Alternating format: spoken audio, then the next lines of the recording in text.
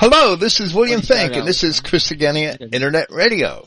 This evening, Friday, November 12th, 2021, we are doing an open forum, and the link to the open forum, if you choose to actually participate rather than just listen, is under the text on the announcement for this program on the front page of Christogenea, where it says Christogenea Ecclesia Video Conferencing Server. If you do not want to have your picture online here, you should mute your camera or put a piece of tape on it or something. Thank you for listening, and praise Yahweh. There's plenty of people here. I'm glad to see y'all turn out. And how y'all doing? This is an open forum. If y'all don't talk, we really don't have anything to talk about. So good evening. Drowdy, I see you there. I'll pick on you. Raise your hand or unmute yourself. I don't think I have to mute myself unless I have feedback. People here can unmute themselves. There's a little button down the bottom, Dorothy. It'll be a little microphone. Alright, who has a question? Maybe Zeph can unmute Drowdy. Okay, I guess some people are still learning the interface. The moderator is Zephiel, and he will mute everybody, especially if there's feedback. If you want to speak, there's a button at the bottom. When you move your mouse toward the bottom of the screen, you could click on the microphone button and unmute yourself. Can you hear me now? Hey, what's up, David? There you go. Hey, Hell Christ, bro. Hail Christ. How you been? Hail Christ. I see you have the whole family with you there. Amen. Oh, I'm kicking, man. Yes, sir. Hello, Christine. I'm not there. I'm on Evan. the road, but I'm trying to remember your daughter's name. I'm sorry. Mabel. Mabel. How could I forget?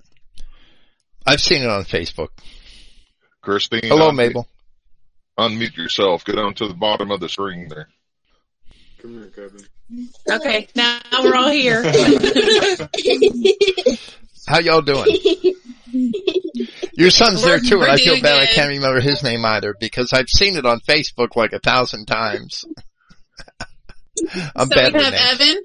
Evan, Evan. Mabel, I remember Ken, Evan. and I'm Christine. I remember your name. Welcome to Christogenea. Welcome to the chat. Thank you for having us. What's up, Dave? What are you doing on the road? Joe? Are you on the road? You got a same question, old Dorothy? Yeah, I'm on the road, man. Same old shit. I was just saying hello to Joe. How's it going, mate?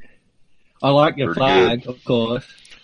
Thank you, A funny thing about that flag is the Australian SAS, which is a special forces unit, used that flag and had Southern Pride written on the Confederate flag, because we're all Southerners. Right. So we used the same flag and they got busted for it, and the government was outraged, like, why is the SAS using the Confederate flag? Wow. They used the That's- Nazi flag too, just so you know. Yeah, I've seen that one. Yeah. That's not surprising. Yeah. I think it was while they were in Afghanistan. So they were flying the Nazi flag and doing their patrols, the Australian SAS. So I'm pretty proud of them for doing that. Yeah, they had the cracker bolts, right? The SS. Yeah, yeah. Yeah. Awesome. Glad to be Well- here, y'all. What we're learning from the Charlottesville trial, the Charlottesville Unite the Right civil lawsuit trial has been going on for over 2 weeks now. And I've listened to most of it. And it's awfully pitiful that so many men could fly National Socialist flags or Nazi flags and Confederate flags. And then when they're actually called into court and what they believe is being exposed or called into question, and they have to sit there and face the devil, face these Jew lawyers, and admit things that they've said in their past, that they've been embarrassed to do it. They've been embarrassed, they've shrunk, that they've cowered in front of these Jews. It's pitiful. And that's Matthew Heimbach, Matthew Parrott, Richard Spencer even, and a whole long list of them. There's a few who have stood strong, especially Michael Hill and Michael Tubbs. And there's one or two alt-right figures, that I'm not the guy that was running National Vanguard, perhaps, Rousseau, who stood strong and stood behind their words, but most of them are just punks. That they claim that they didn't mean it, that they were only making jokes, that if you can't stand by your words, just keep your mouth shut. It's really a disgrace, I think, Exactly. a lot of them, their testimony. We I always think- knew they would surrender to the world, though, didn't we, Bill? Because they'd already surrendered on evolution. They'd already surrendered on, non-whites can have their own countries. We just want our countries too, boo-hoo. So they'd already surrendered to the world. They were already cowards. We knew it anyways. We don't need them, Bill. Right, and admitting Jews into the fold. Yeah, definitely. And I'm pretty sure Spencer is a Jew and he's gay. Isn't he a Jew, Spencer? Like that family tree video that came out and it traced Spencer back to some Jews. I'm not going to say it definitively, but I think he might be a Jew, Spencer. Well, I've heard that rumor. I've walks heard that like a rumor duck. he's like 1/8 Jew. I know he's got to be a faggot. He worked with Jack Donovan for 7 years, and Jack Donovan is an open flamer who brags about having sex with men as the dominant partner. well, y'all remember my nickname for Richard Spencer, Dick Jacket? Spencer is a small little girly jacket, and Richard is Dick, so he's a Dick Jacket. Yeah, that's pretty funny. That's fitting too. Yeah, that's a good, yeah. And his wife was like some sort of mixed race thing who was a communist. Remember that? She was like some sort of communist mixed race, and she said she's better than white people because she's mixed. Right, I think he tried to get married for show and he couldn't Speaking even of do trials, when Hitler was put on trial, he didn't back down, and that emboldened the people, and he stood for what he believed in, and he knew the consequences, and you got to follow through. And his right-hand man stood in front of him and said, we're all going to sit on the judgment seat of Christ. He's not ashamed for anything he did, and he's not going to repent. And then they killed him when he was like 80 years old. Yeah, Who was that? Rudolph The one who was captured? Yeah, At Hess, the yeah. Nuremberg trials. Yeah. Good. Yeah, but those men, they're certainly not like Hess at all, are they? Spencer and the cowards. The alt-riders. That's who they were, the alt-riders. Even The shills. Saddam Hussein, when he was hung, stood up and didn't request any, I think it was a blindfold, didn't request a blindfold or something like that, but didn't recant. That's the last thing you're remembered for. Well, we all It's know, not if you live or die, it's how you live or die. that they have Sorry. no foundation. And I've always known that a lot of them had no solid principles because, like Joe said, they give in to these worldly paradigms, these false religions of evolution and things like that. So we know that they have no gumption, no backbone, because they don't stand for anything firmly. They're standing on forever shifting sand. It really came out during this trial. I mean, the plaintiffs have not proved a conspiracy. It's ridiculous that the plaintiffs are betting, I really believe that they're betting on the fact that the jury is going to hate these for their terrible beliefs, right? They're Nazis and they're this and that.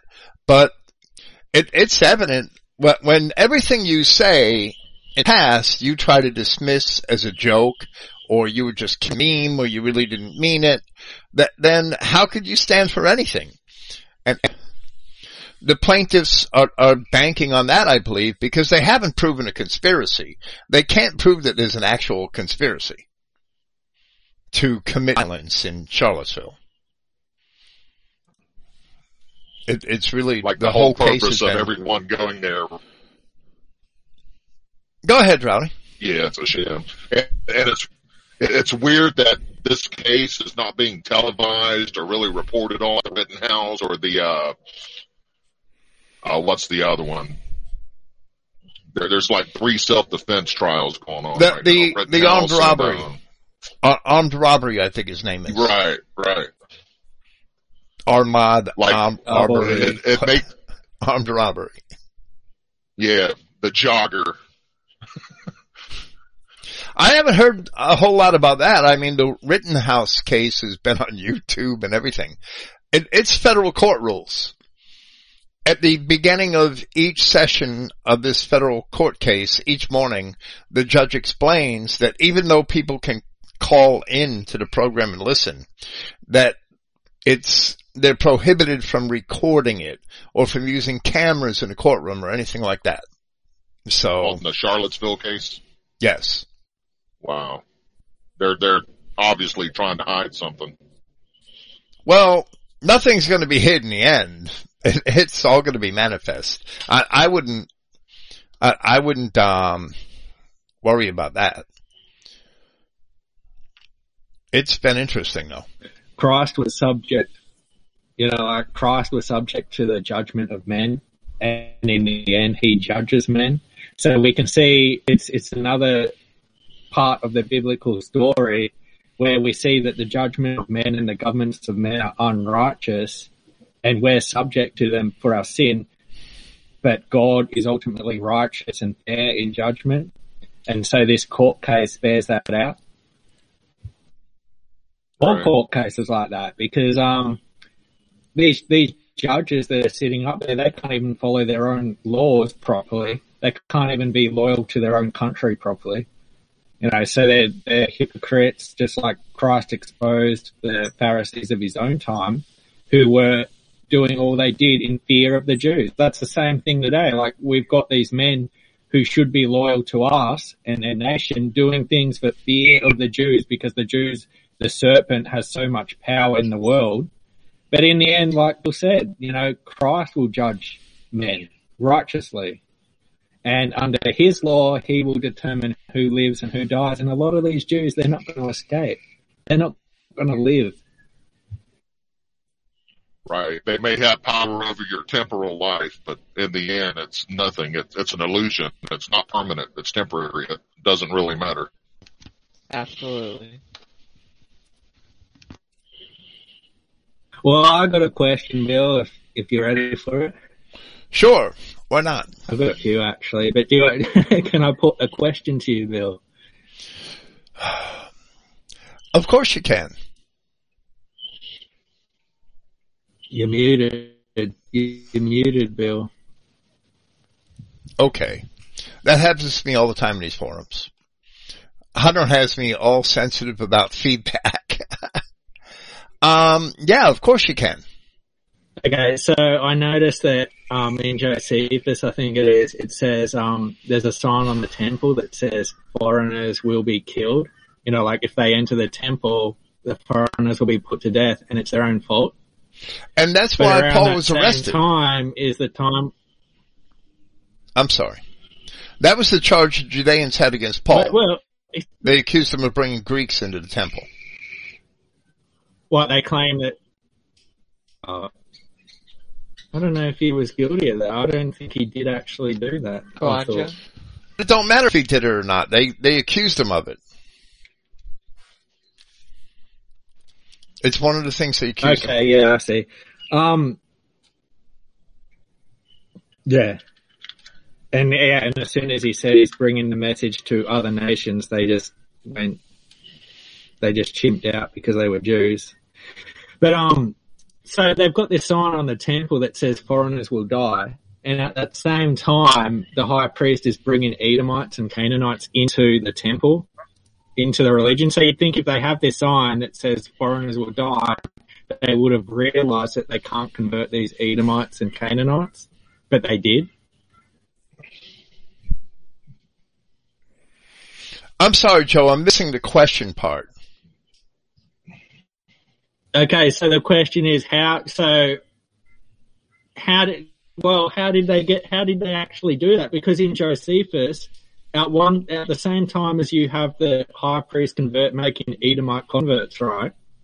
Yes. They've also got this sign on the temple that says foreigners will die, and I don't understand how they could do that then, because I'm not very big on history. I don't understand how that could happen if they sign the temple.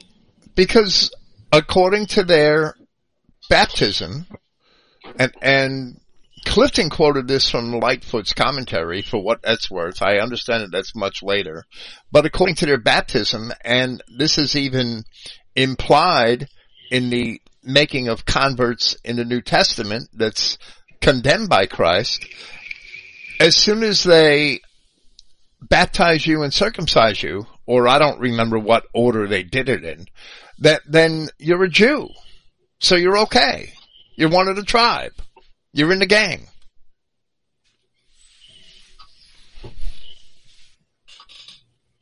Even though you're twice the children of hell. Yeah, of course. But yeah, they believe that they could actually transform you in their circumcision and baptism ritual.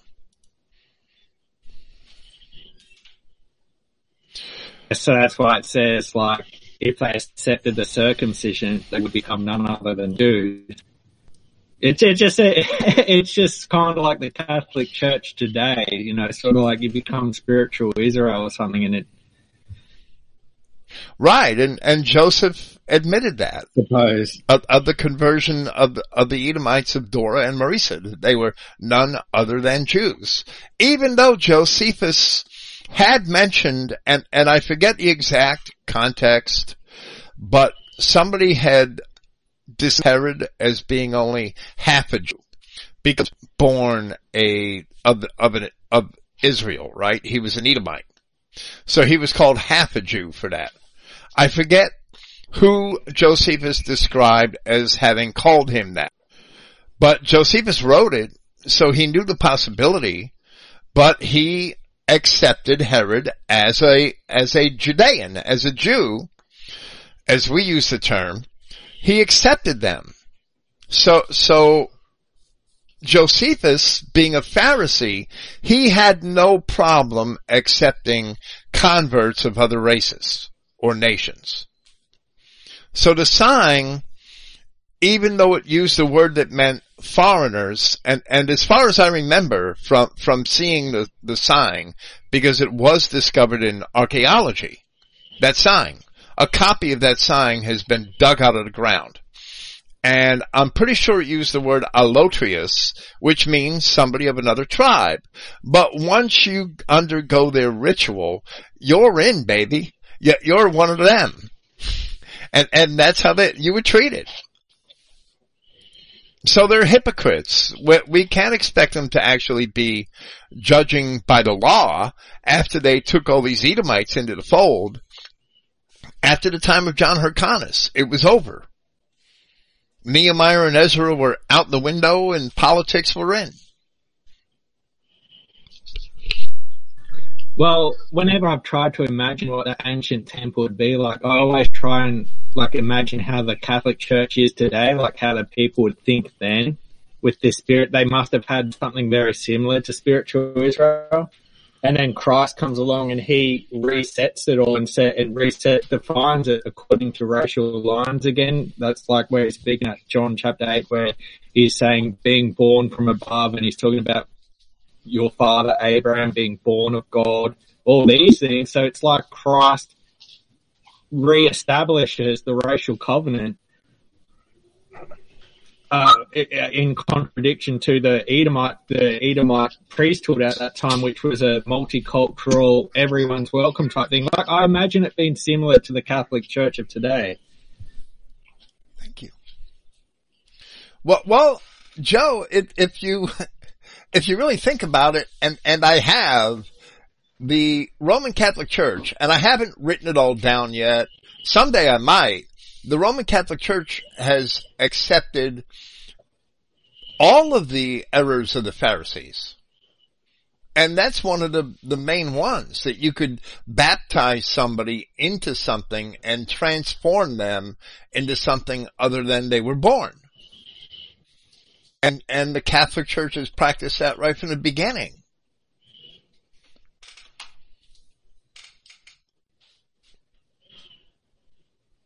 But maybe even, the Edomite said as well, like, we do have Abraham as a father. And then Even Christ is like, yeah, maybe you do, but...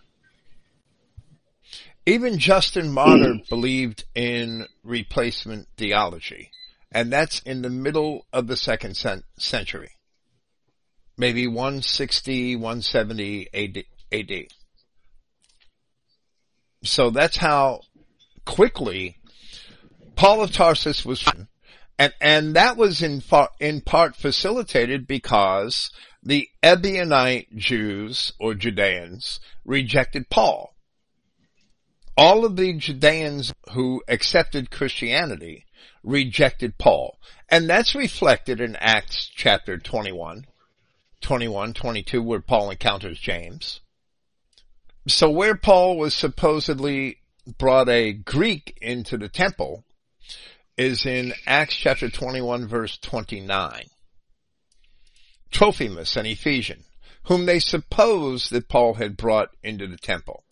So they said that he brought Greeks also in place. Of course, those Greeks were not circumcised and baptized according to the rites of the Jews. If they had been, if they had a rabbi, I can't say it. I want to say it, but I can't say it. But we all know what rabbis do with little boys to remove the blood of the circumcision. If they had the rabbi give them the nod of approval, then they would have been fine. It's an initiation. So basically your answer is so it changed to religious rites and pretense rather than the racial covenant that's in the Bible. The racial component, which is something we see today. Sadly, the racial component lost out to politics in the time of the Maccabees. That's very clear in the transition there over a 30-year period. That's when Josephus first mentions the sects of the Essenes, Pharisees, and Sadducees. And I really think that Pharisees, that they probably were really separatists when the sect was founded, because that's what the word means. But later on, that aspect of the meaning of the word was lost. That's my opinion.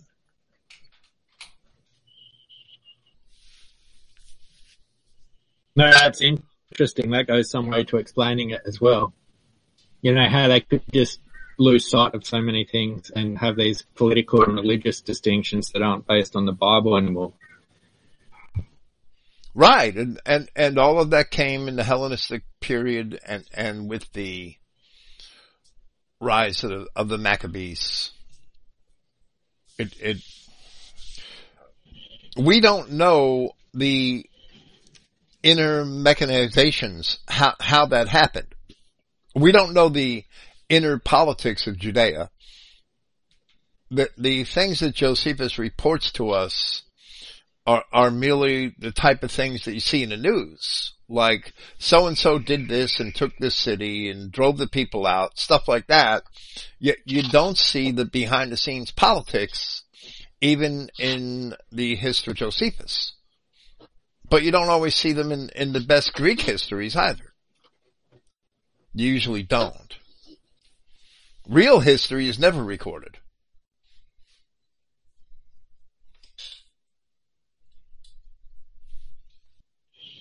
When did the Pharisees become fully infiltrated, for the most part, by the Edomites?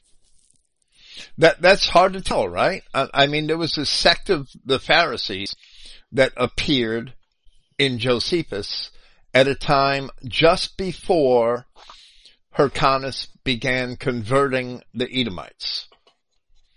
And by the time of Christ, that sect of the Pharisees is polluted with these same ideas, the idea of a civic Judean, right? Rather than a racial Judean. We have the same problem with nationalism today, right? We have civic nationalists and racial nationalists, right? So it's an age-old problem. And it repeats itself all the time. Yeah, I've been seeing lately where people were accusing Nicodemus of being an Edomite. Probably a CI light. Just because he was a Pharisee. Yeah, and that's Not all of them actually were. that's actually been a problem in Christian identity for 40 years. Easy. That's been a problem. That there are people that are old school Christian identity that believe that every Pharisee was an Edomite. And that's just a lie. It's absolutely not true. Right. Do they think Paul was an Edomite? Yes, they do, for that same reason. Paul, yeah, do they think Paul was an Edomite? Oh. Yes, they do. That's the Paul bet. Every Sadducee. Yeah, you're Paul What about- bastards. Well, yeah, CI like clown school. But what about Sadducees, Bill? Most of the it would be pretty easy to say all of the Sadducees were Edomites, wouldn't it? I believe so. All the Sadducees But that's were because the Edomites. sect, Okay. the sect of the Pharisees was very large. It was the largest sect, but it never really had control. The Sadducees had been at least most, and I really think all, but I can't say it because I don't have it in ancient writing, but at least most of the high priests from the time of Herod Archelaus, which is like 6 AD, to the time of 70 AD and the destruction of the temple, at least most of the high priests were Sadducees.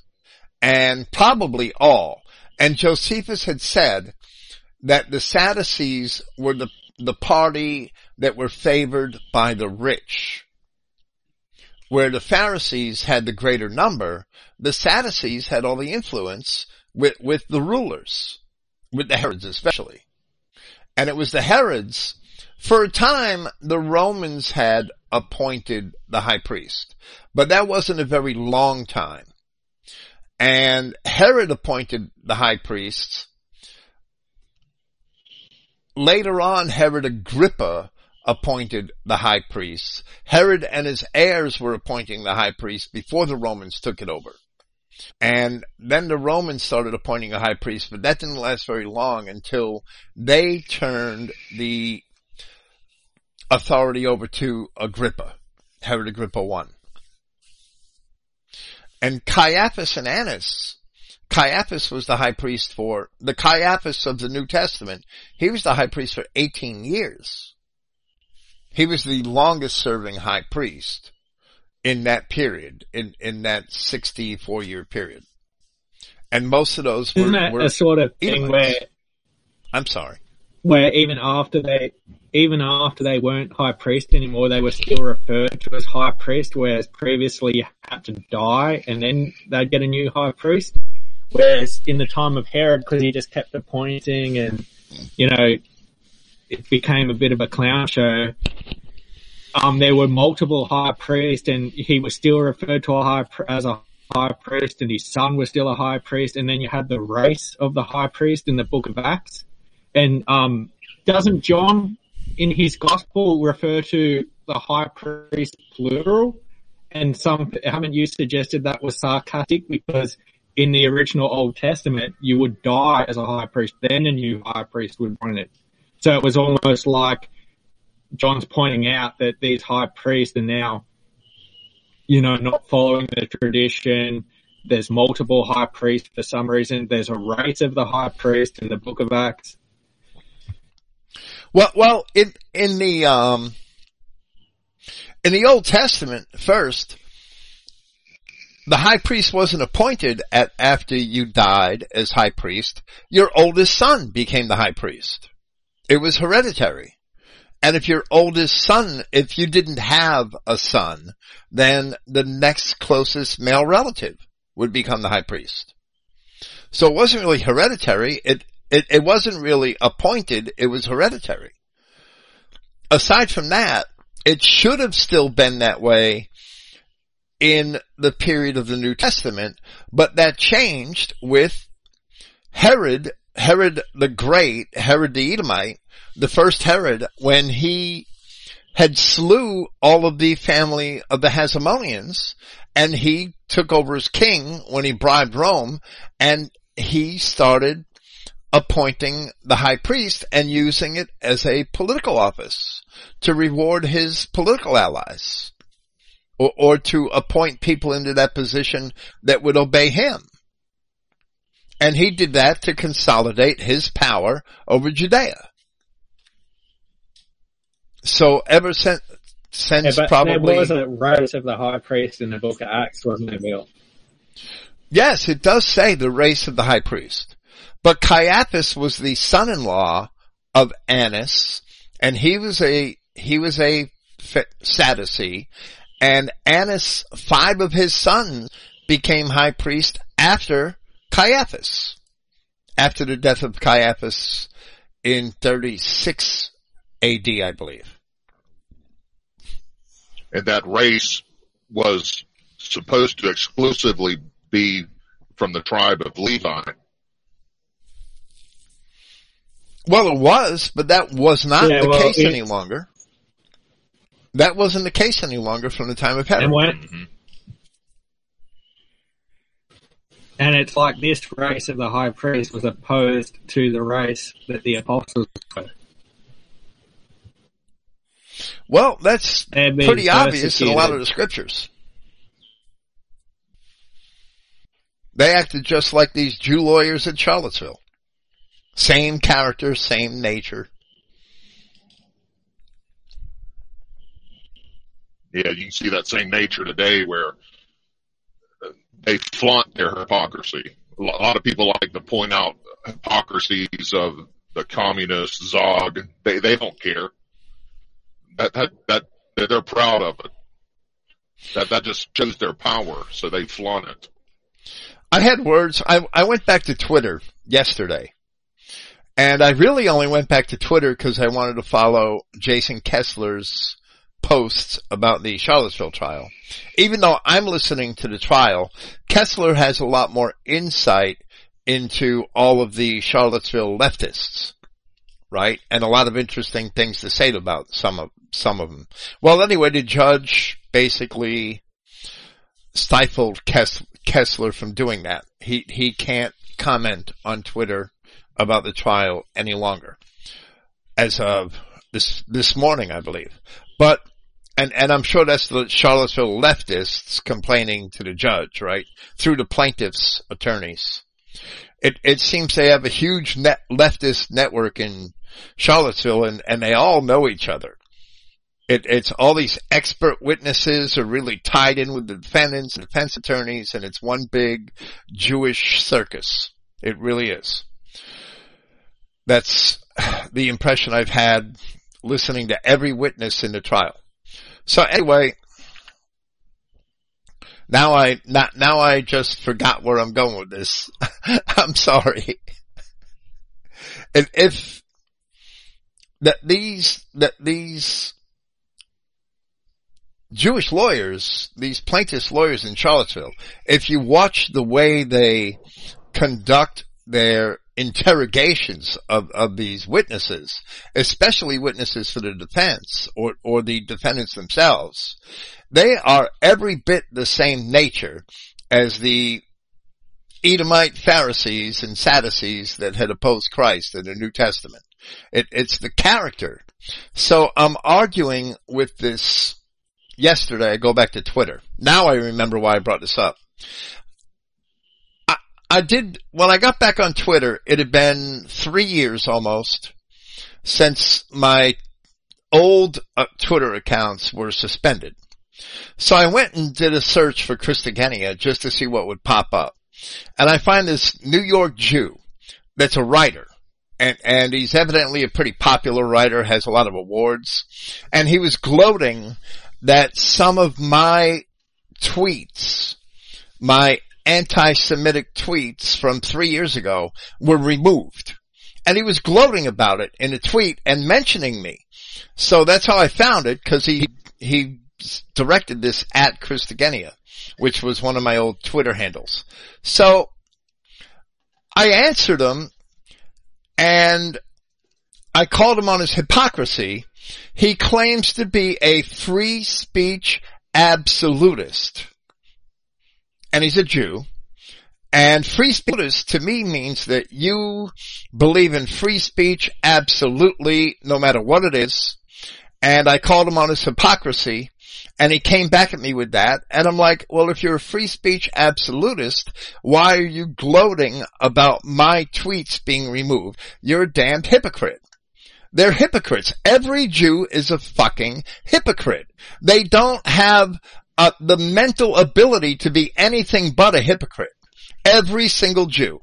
It's in their nature. It's innate. It's built into them. No truth in them, right? That's Well, Where it proves it's the origin. it proves the words of Christ over and over again. But white people just can't see it because they're blinded by these same damned hypocrites. You know what we need? We need more missionaries to Israel. You know, we need to send more missionaries to Israel to get spat on and to be, you know, accosted by the acts. And maybe one day they'll finally repent and their nature will change and they won't be so ugly and their big nose will shrink down. All these principles like that they want to talk about, it's just like any sort of fashion trend, you know. Oh, you know, I'm not an evil guy. I'm just like everyone else, you know. But I argue like this. Is that where the Pinocchio story came from? The Jew nose growing longer with each Yeah, line? probably.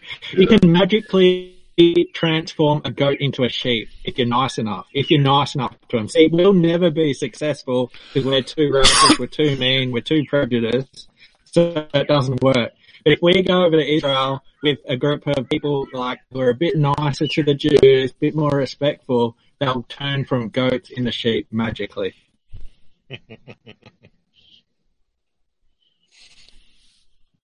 Yeah, the Talmud, that's the whole purpose of the Talmud, is to justify their hypocrisy.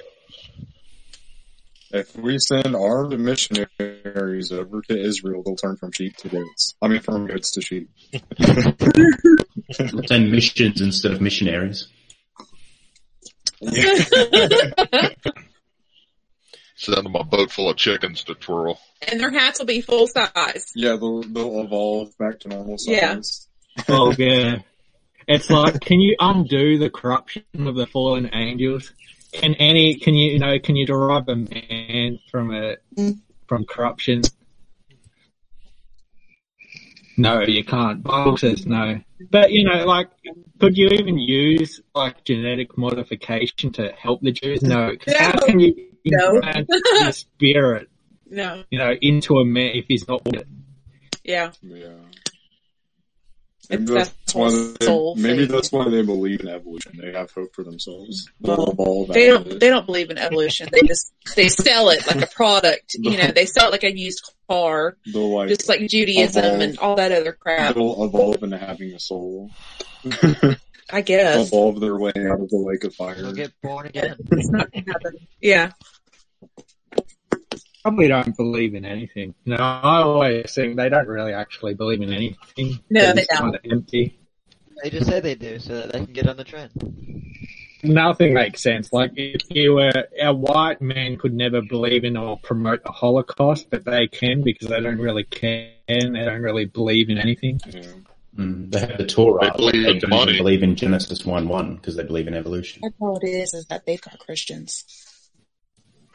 Oh, yeah. Yeah, what percentage of the Torah makes up the Talmud? Yeah. Just a small little piece of the Talmud? It's only there for show. That's the religion, the Torah. It's only there for show. The entire Talmud is a disputation of the Torah. Yeah. And the Jews really only believe in themselves, that they're humanists. They can't really have any perception, any true perception of a God, an invisible God that's going to judge them for their deeds and their actions. That's why they have the Kol Nidra, which is a prayer that releases them from all of their lies from the past year. Judaism is wicked. In every way, it's satanic. They're humanists that believe in themselves. Right. Yeah, yeah. And they believe they're their own Messiah. Yeah, they want to make themselves a law. Before it. That they are the wicked described in the Wisdom of Solomon. They want to make themselves the law. And they really do believe that they can save themselves, that they are their own Messiah. That is true. Seeking eternal life through sorcery. They have the right to their own law. Probably. Yes. Well, in Job 14:4, it says, "Who can bring out clean from unclean? No one." Yeah. So how can you derive a white man from a kike or a nigger? And that's what the niggers and the kikes believe. They believe in evolution. But Job says, "Who can bring out clean from unclean?" David, who was that guy that he used to follow Bill. Him and Misty had a falling out, and everybody had a big falling out. His last name was Brennan or something like that. Ryan. Okay. Ryan. Okay. Yeah, Well, if you remember, he used to say that that he was God, and he believed in the law of attraction. And that's all Jew lies. He was just spouting Jew lies. He was going to win the lottery. Yeah, so on one hand he would say, "Oh no, I'm a Christian," but then on the other hand he would say that he believed in the law of attraction, that he was God. God didn't live in him, that he was God, and that's the same shit that Michael proved that wrong. Yeah, obviously, that's the same package that the Jews sell. I remember that. He said, be rich. And he said, "The only God there is your conscious." Yeah. Right. Yeah, he said, "If I'm a false prophet, I'm not going to be rich. I'm not going to succeed." And where is he? Oh. That's like Gnostic. That's like the Gnostic Christians. He professes Satanism now. He got it. Ryan went to the dark side completely. He's into Satanism. He's into Satanism now. Yeah. Well, he says he's into Satanism. Yeah. If you look at his latest permutations on social media, he's a Satanist. That's Judaism. Satanism that's is level. Judaism. Same thing. That's next level CI. Talking about Ryan. Maybe Satan will give you the money. Yeah, you know, when he got into Neville Goddard and all of that law of attraction bullshit, he was into Satanism then. He just didn't even know it. And Brandenburg followed him right into it. Yeah. Yeah, all that woo-woo science, frequencies and vibrations. You just got to tune in, Roddy. You got to tune into the frequency, and you'll get everything you want. Yeah. Are we talking about Ryan B or Ryan? Ryan Brennan. Ryan, we'd call him. Right. Brother Ryan. Ramblin' Ryan. Brother Ryan. That'll work. Don't you guys think that if somebody's really after control and power, they're gonna find Satanism or this law of attraction kind of stuff? I mean, at the root of it, you're wanting to control more than you're wanting to let God control. Well, because it's an occult belief to want to control more than yourself. You know, wanting to take God's position. That's a very satanic ideology. Yeah, it is. Total It is. opposite of Christianity. It's humanism. Christianity, too. yes, feminism. Christianity, your life is not your own. You legally, lawfully have no control of your life up to a certain extent to make choices, but ultimately it's not yours. Right. Well, if you're into Judaism and Hollywood movies, then you can do anything, and anything stopping you is evil. Yeah. Yeah. And it's like the serpent in the garden was saying to Eve, a version of humanism where the serpent said, you can be like God. You know, God just doesn't want, you know, so that humanism that started from the beginning, and that was Satanism from the beginning. So if you don't respect God as a sovereign power in your life, you know, that is Satanism, and that, you know, that's from the beginning. That all started, that sort of idolatry of humanism, self-worship, right, because power. Right. So when you rebuke Yahweh, what are you actually drawing to yourself? What is the opposite of Yahweh? And that's what Hollywood loves to amplify. No way. Yeah. Exactly. It's the wrong way. It's the wrong way. There you go. Well, they do that in movies all the time. You'll see someone like, they'll be in a situation and they'll start praying, and then the big boogeyman's like, oh, God isn't here, and you know, they'll kill the person or whatever. Yeah. That's brainwashing. That's propaganda at its purest. Yeah. Yeah. By the time they don't tell people, like, if you're not keeping the law of God, don't expect God to bless you. Right. You know, they'll just say, God is mean for no reason. Why worship a God like that? I remember that poofter, Stephen Fry, saying, how dare God cause childhood cancer? And it's like, you know, the world we have today, wouldn't you expect like famines and disease, because no one does anything good and no one wants to keep his law or do anything right. So why wouldn't you expect plagues and disease and hardships if that's what they're doing? Yeah. It's not because God is mean. He promised, you know, curse idiots. So he hasn't broken any promises. I think some of that goes back to our flaw of what like our version of how to actually bring people to Christ. And a lot of the whole missionary kind of thing is like, be nice to people. And if you're nice enough to them, they're going to find God. And so, like, they think that God's going to just be nice enough to us to bring us close to Him. But that's the whole famine thing and, you know, plagues that doesn't fit with that paradigm. Yeah. Yeah, that's the only law of attraction there really is, like what Joe was saying.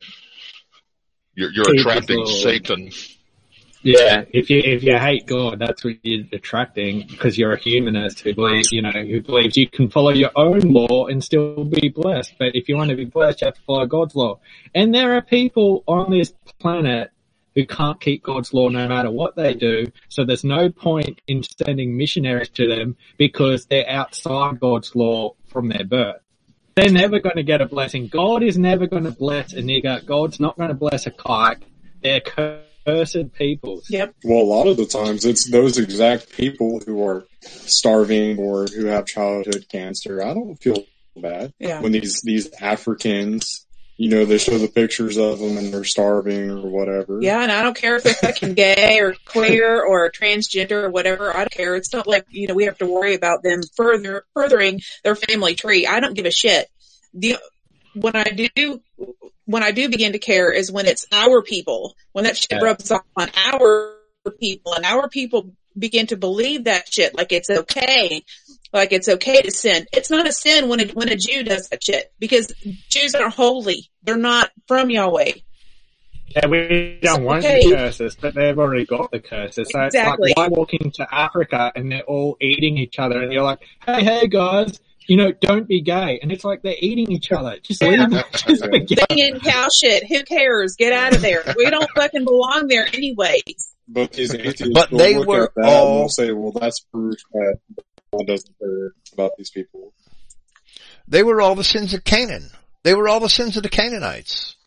There's nothing new under the sun, right? Everything that what they do today was going on in ancient Canaan, and we were told, stay away from those people, kill them all, or you're gonna start doing those things. And here we are again. We got the curses because we invited them in. Right. And Well, to we you, always it think- was Gate emphasis on the right. It's inevitable. We always sink to their level. We never raise them to our level. It's never going to happen because they can't be raised to our level. They're like, who And can when we make... donate money to people like that, it's basically us sacrificing to their gods. 'Cause Right. when Right. we get that medicine and foods, they don't thank us or our God. They give praise to their Right. sacrificing to their Satan God, their Yeah. Even serpent accepting- God, whatever they worship. Even accepting their persons is tantamount to accepting their gods. like you're sacrificing your own people to feed Satan or something. And didn't Paul speak about those who feast unworthily will be liable? So if they take something from us, like we give them a crumb of bread, they will be liable to pay back that crumb of bread, and they're not going to be able to pay it back. So then it's going to be like death for them. That's going to be the judgment. Like everything they've taken from us, they're liable for. Yeah. They feast unworthily. Those who feast unworthily feed off of us like they feed on God's holy mountain. They're going to be liable for that in the end. Right. And our debt has been paid in blood. Yeah, but they don't have Christ to pay Exactly. the debt, so they're just going to be liable for death under Right. His judgment. Not just death, but death to the 10th power. They will forever be gone. They will be erased I forever. won't miss them. Yeah. None of us will. Yeah.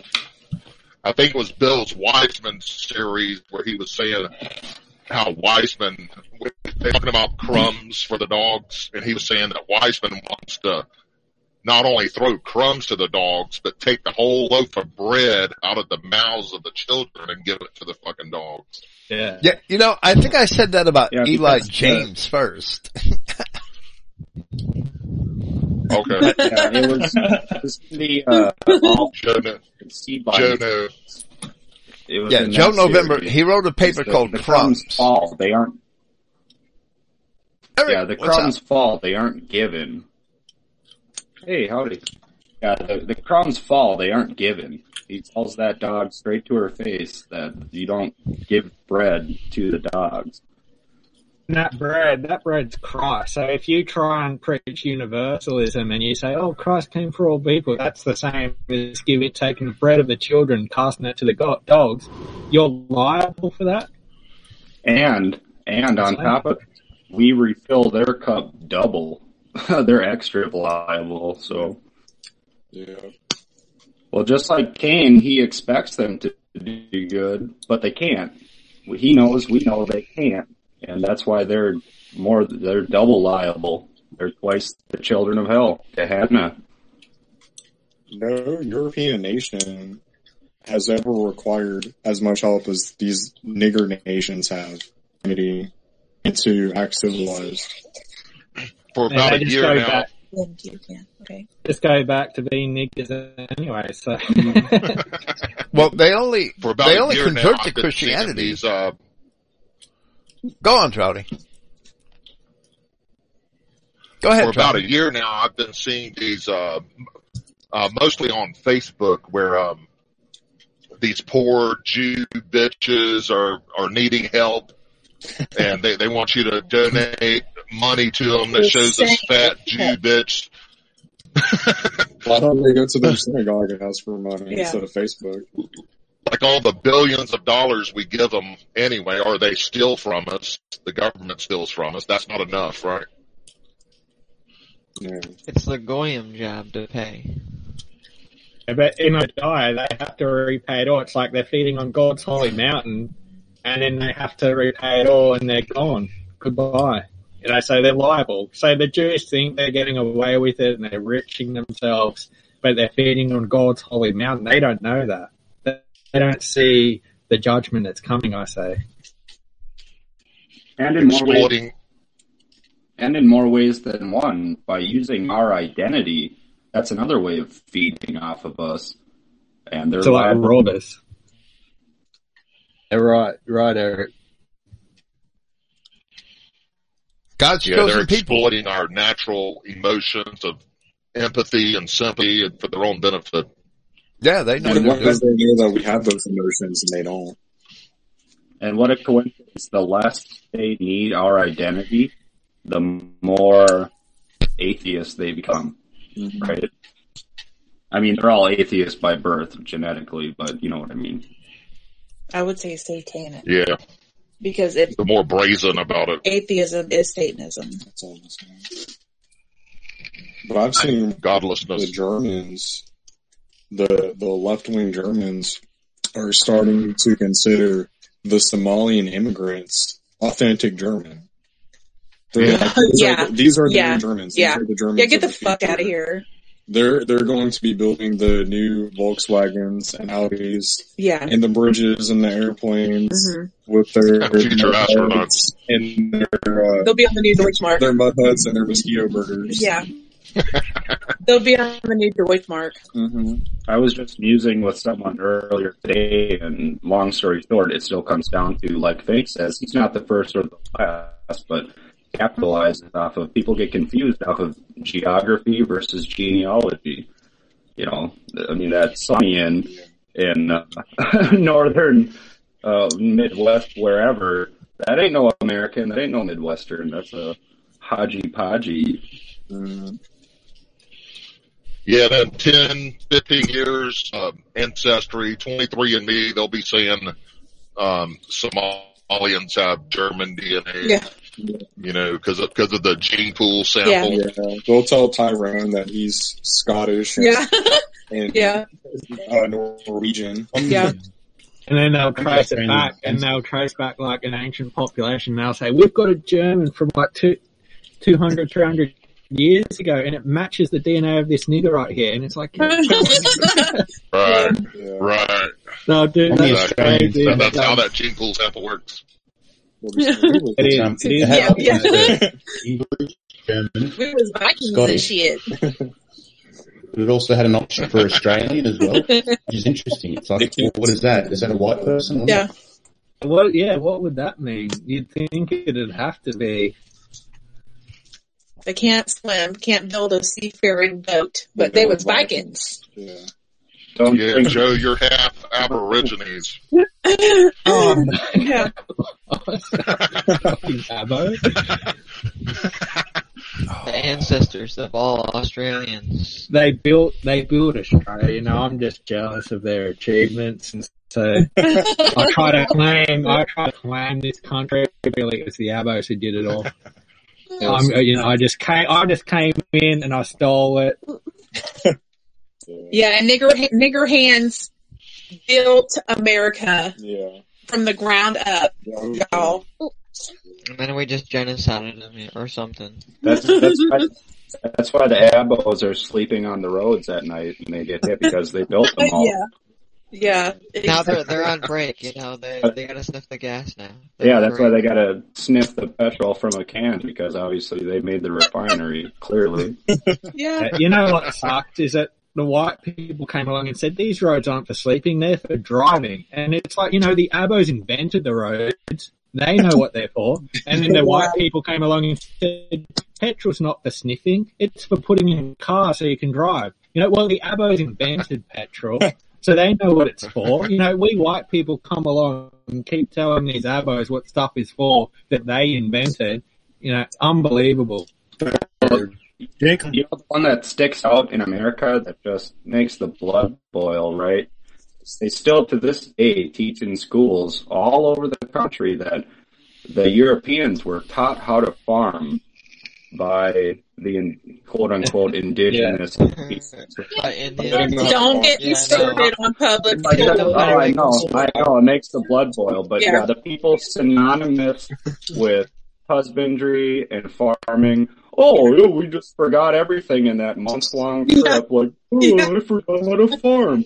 Yeah. And like, I shit you not, they extend that all to some people. I kid you not. They are taught and they believe that there was some sort of infrastructure before we got here. Like there were skyscrapers and roads and foundries and gravel pits and all this. Yeah, and we just built nations. Yeah, speaking of which, people say that we come from East Africa, but when you go to East Africa, it's just sand. There's nothing. If we really did like evolve or whatever from there, why isn't there buildings everywhere? Yeah, for real. Well, exactly. Good on you, kid. Exactly. Good call. Because we're white and they didn't build it.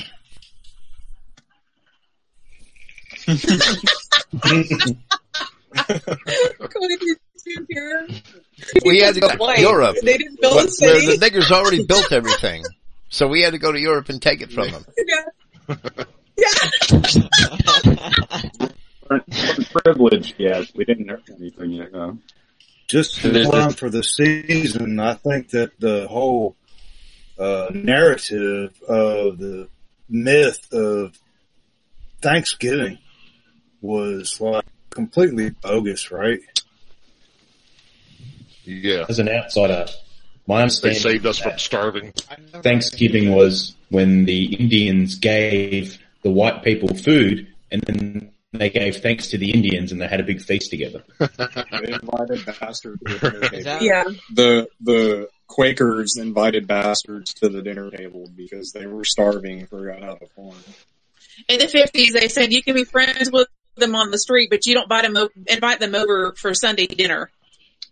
Ever. Yeah, well, you might have to work with them, but you don't have to invite them over for dinner. Exactly.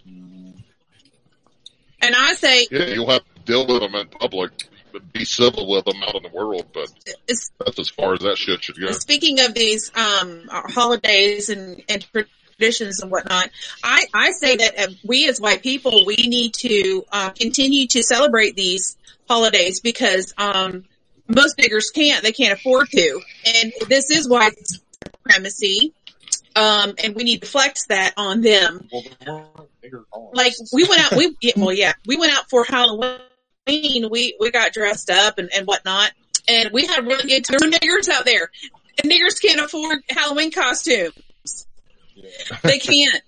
I think we stopped at just the store spend and their they looked money at on us and envy. I think they just rather spend their money on getting high and stoned and crack and whatever, heroin. And they're Jordans. Evan. Yeah, Air Jordan. Evan did say he saw one in whiteface. Oh yeah, I did see one in whiteface at the store. Yeah, we did see one in whiteface at the store. It was pretty funny. Yeah, we walked into the food city, and as soon as I walked in, I looked to my left at the checkout line, and there's this nigger who's got like a black trench coat on and white face. I'm like, oh, he was white for Halloween. Yeah. Pretty scary. Oh, weren't you hurt inside and just so offended and just felt like your whole world was just tore apart? Could have posted a GoFundMe. Yeah, GoFundMe. Well, I'd love to give some other people a chance to talk tonight. Fragility, you white folk are so fragile. Dasho, I'd like to hear from Dasho. ProThink was here a minute ago, but he dropped out. Hopefully he'll come back. Mike, did he ever get over that COVID bullshit? I hope so. He told me he was feeling better the other day. I didn't really have a chance to get back to him because I think it was Tuesday or Wednesday. But he said he was feeling better. That's good. Danny Upsegrat just sent me a note. He's listening. I wish he'd show up. There's this verse that I was reading in Matthew 13. It was the parable of the weeds. I just thought it was like an interesting topic because, you know, the the farmhands or the servants come, they find that there's weeds growing, and they come back to the master or the landowner, and they said, and I'm paraphrasing here, but they said, "What's going on with these weeds? I thought we only planted good seed." Then they asked the owner, "Did you plant this bad seed in here?" And he basically says, "No, that wasn't me. That was." And then later they explained it. They said that's actually the devil planted the bad seed. Yeah, and it's just so plain as day, and it actually gave a lot of insight on how we might treat this, because of course we'd like to go and just pluck all the bad seed out and make this just a pure world again immediately. But the parable Jesus is telling says, don't go taking and trying to pluck out the bad seed. I'll take care of that at the end of times. Has anyone else kind of read that or studied that? Of course. Well, yeah. It's very telling, isn't it?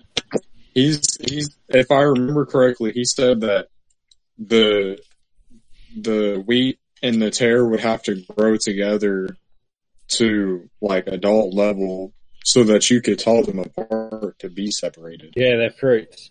And that says another thing is that the only path to a white nation is Christ.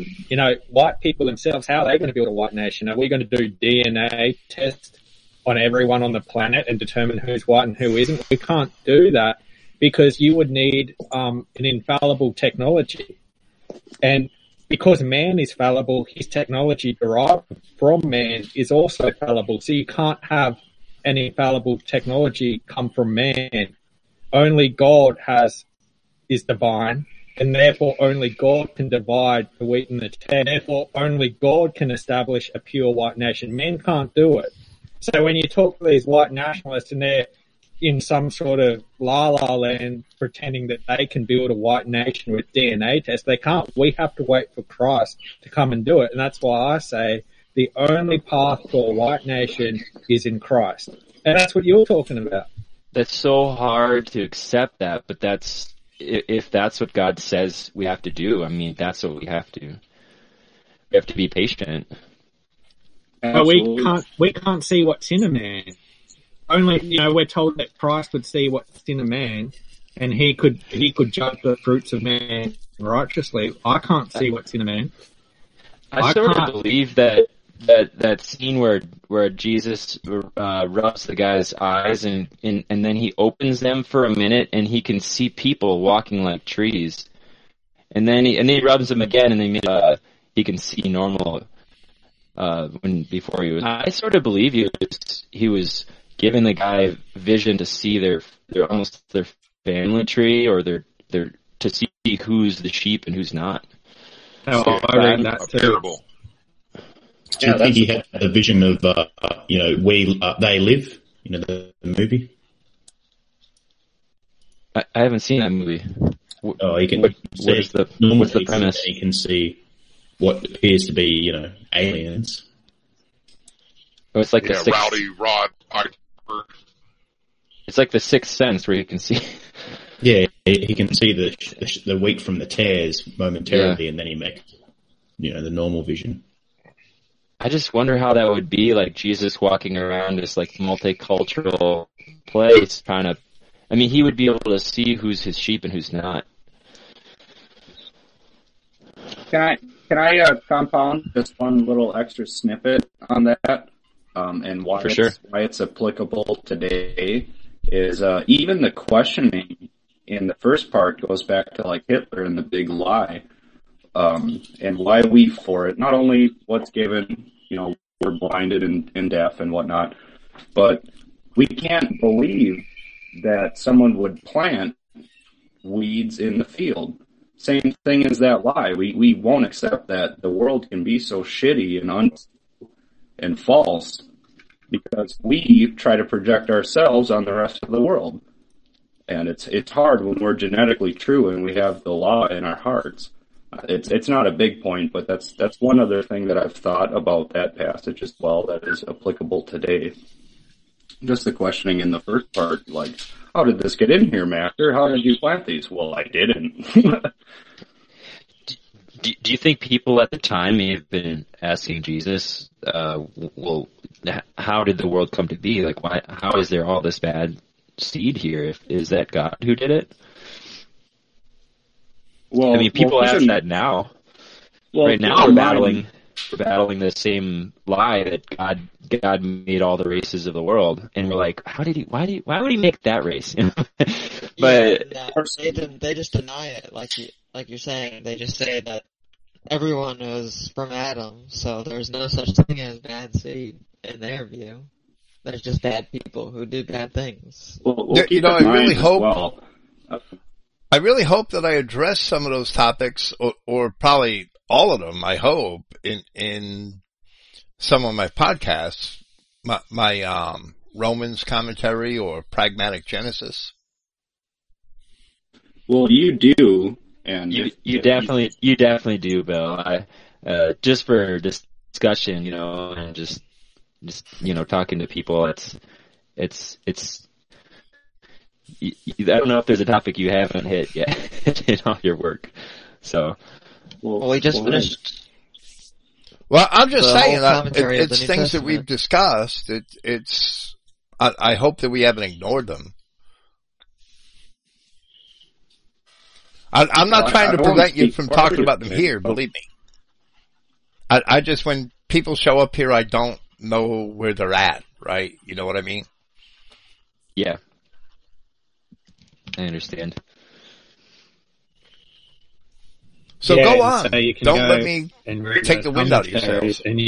and because it's explained, you know, why are there these people who are anti-Christ, who are intrinsically opposed to Christ forever and can't be converted to Christ? Like that, Christ explains all those things. It's origin and destiny. That's what we say. That's our little phrase, origin, destiny. If you have an origin with Christ, you have a destiny with Him. If you don't have an origin with Him, you don't have a future with Him. And that's two seed line. And really the only difference between going to that spiritual end of Lala and being in reality is accepting these verses where it says, God did not make these people. God did not make these people. There are plants in the world that are not from God. Right. And they go, no, that doesn't exist. Heavenly Father did not plant will be rooted up. And then there's like Malachi chapter 2. Do we all have one Father? Have one God created us? And the answer is, you know, basically Judah married the daughter of a strange God. How's she the daughter of a strange God if they're all in like Jerusalem and they're all worshipping, like they're all part of the same culture? Like how is she part of a different religion? Did he marry someone of a different religion? Is that what it's saying?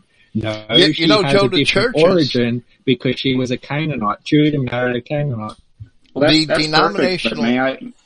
Well, the denominational churches read the same passage in Malachi and try to assert that that proves that we all came from the same God. They ignore it. They take that one passage, that one verse out of place, and try to say it proves we all came from the same God. I was listening just before this program started, probably about 1:45. I listened to about 5 minutes of a snippet of a 1-hour church ceremony from this Reverend Simi, who's really an Antifa communist, who testified as an expert witness in the Charlottesville trial. So I listened, I forget, I think somebody in the League of the South posted this sermon, and I downloaded it, and I listened to 5 minutes of it, and it's a woman in his church who was a guest speaker, and she's standing up there explaining to the people that these white nationalists are evil because, and they're going to be corrected in the end, because we are all part of the divinity. We are all of the same divine nature, and it's evil for us to reject them, and that's what they're taught. So they ignore Matthew chapter 15, where it says, every plant that my heavenly Father didn't plant will be rooted up. And when they do address it, they claim that it's referring to bad ideas, not to people. If that was the Spiritualizing case, it. then why did Yahweh, what's their answer to why Yahweh scattered the tribes that gathered beneath King Nimrod at the Tower of Babel? I'll remember that when my bike gets stolen. Well, right, Dasho. There's a million ways to question that, but their listeners, that the people that attend those churches don't question it. They don't even know to question it. They don't know enough to question it. They don't read their Bibles. Well, no, they don't. I addressed just the last question that we. Let's be fair. Nobody reads their Bible. Those are Sunday bench warmers. That's all they are. They can't think for themselves. Oh, I think it's funny when you get to Matthew 25 and he's dividing it by ethnos. And why aren't the people on the left hand just say, oh, well, he's standing right in front of us. I repent. I believe. Don't send me to hell. And then he's like, no, you anyways. It's like, why does anyone go to hell? Why does anyone go to hell if that's the case? Well, I think Eric wants to get a word in. Well, that tower. Eric? Yeah, I'm sorry. I'm sorry, guys. But currently, that Tower of Babel, that's kind of like a big FU to God. That's like humanism, so of course he's going to split it up. But for the sake of it, just because we left off on a specific question, if I can quick, is why Yahweh even allows the bastard races to exist. I know this has been expressed and covered umpteen times at Christogenea and beyond and before, and will probably in the future, but Jeremiah 2:19 and 2:6 are good indicators of that. They are allowed to exist for our punishment. Right. And that is pretty much the end of the story. He endures more than we have to endure, and we will feel our own wickedness, right? So just since the question was asked, I'm sorry, I just throw that in there. That's all. No, that's fine. That was actually addressed all the way back in Judges and Joshua when the children of Israel failed to destroy them all. And because of their sin, they were told that they were going to be kept around to punish them. And it's the same for all the other races. Right, yeah. So we have to come to grips with that and realize that the only white nationalist solution is repentance. That's why Christian identity is the only effective and true white nationalism. Because we understand that. And that's the only way to see that how Christ said he's going to reveal things kept secret from the beginning. He cures your blindness. He's the only one that can do that. And to look at it with your see eyes, to see how trees are representative of people, vines, all the parables, it all makes sense. It all comes together then. Well, that's what I said about John chapters 8, 9, and 10. It's not a mistake or a coincidence that he has this great dispute with his enemies where he spells out the fact that they're not from God, that they are bastards, that they are devils, and then in John chapter 10 where he talks about the sheep, and right smack in the middle of those two chapters, he heals a man who was blind from birth. That's not a coincidence. We should learn from that lesson. It's teaching us a lesson. Just the orders of those stories, the order of those accounts are teaching us a lesson. You know what's funny, Jordy, is when you tell white nationalists that blacks don't go to heaven, and they're like, "That's too far, man. That's too far." You know, we can live side by side. Yeah. Like they're racist up to that point because they want blacks around for their rap music and stuff. Because white nationalists love rap music, love black comedians, and they're always posting black comedians. So they want blacks around. They just don't want them around them with certain conditions or something. White nationalists. And so when we come along and say they're not going to heaven, they're just offended. White nationalism today is defined by what degree to which you will capitulate. I think there was a time for me where I thought if I get my own country with my own race, well, they should get it too because I want to be equal, and that seems like the ethical thing. So I can see where the white nationalist or ethno-state kind of view is, and I think that's a step in the right direction probably, but it's, I see what you're saying about how it's sort of like there are still questions they have to answer about. They've got a whole continent in it, and they've done nothing with it. Yeah, the whole idea of an ethno-state is compromised. And it's We need like, an ethno-world, not an ethno-state. definitely, that's how I see it too, Grawdy. And it's like if they exist anywhere, they're still a threat to us in the future because they could deceive us again in the future or come into our lands again and deceive our people and rob us again. So to put an end to it forever, they can't exist. You can't let evil have any place, any hold on the planet, I say. They didn't utterly wipe out the planet. Canaanites, and then the next generation came along and said, "Oh well, they're okay, and let's let them back in." I'm tired of fighting these guys. Just let them in. I think most people's, especially white nationalist problems, as well as mine at an early age, it's so hard to know how to rectify race with religion, quote unquote religion, if you will. And you throw it simple, like, everyone's, egalitarianism, universalism. It's hard to rectify race with religion and God. But that last step, and once you know, well, there's your answer, right? Well, Romans 4 and 9 did it for me. That the idea that you have Romans 4 in your head, that the promises are to Abraham and to his seed, and that explains who the reprobate are mentioned in Romans 9. Not, people outside of that racial covenant. Absolutely. Thanks, Daniel.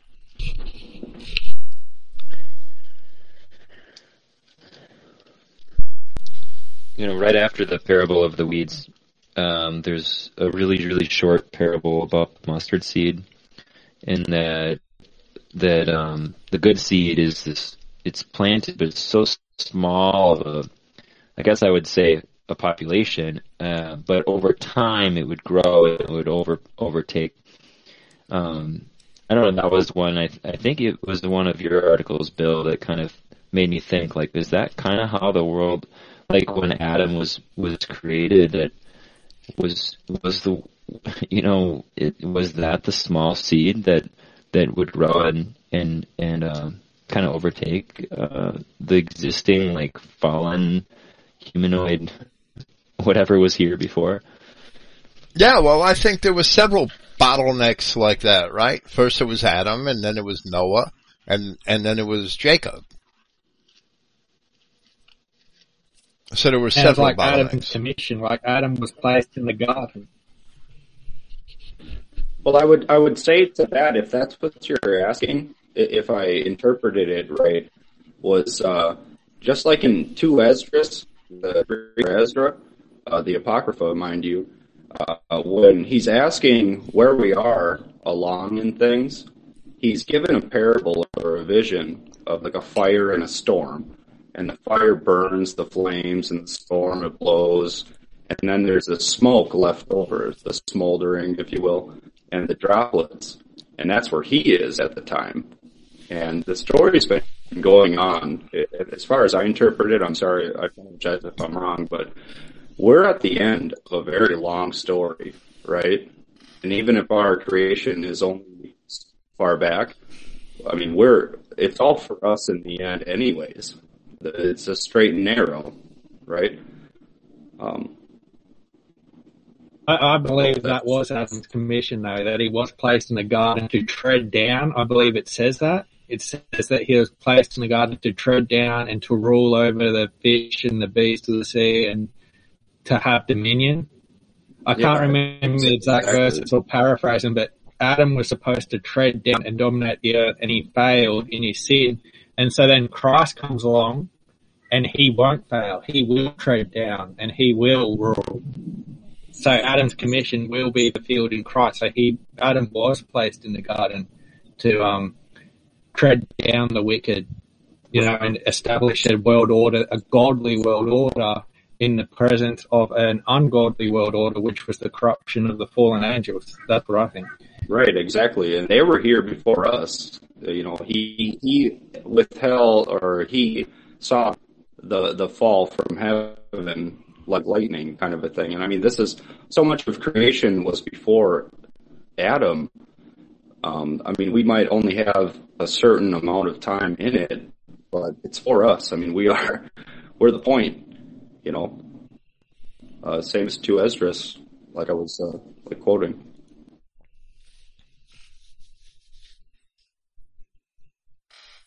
What I got this evening? Dasho. I was just going to say, I forgot the 2 Esdras, one line in there. I wish I had Strong's for it, but when I'm sorry, but when Ezra was asking, he said the time isn't complete until the humiliation of Zion is complete. Just like the straight and narrow is corroborated and referenced in that to like the small stream to the lake. That's all I had. I'm sorry. Yeah, Dasho. Oh, I'm just trying to get other people involved. I don't know if Noah has anything else. Dasho, regular white guy. Truth Muscovite. There's a bunch of people here that haven't said anything. Just want to give them a chance. I'm sorry. Culture critic. Maybe they don't want a chance. Well, I would just say this. Maybe they don't want a chance. It's been about 23 minutes, so it's a bit late, but I just wanted to say earlier in the program, you guys were discussing how the left is very hypocritical and how Jews are hypocritical.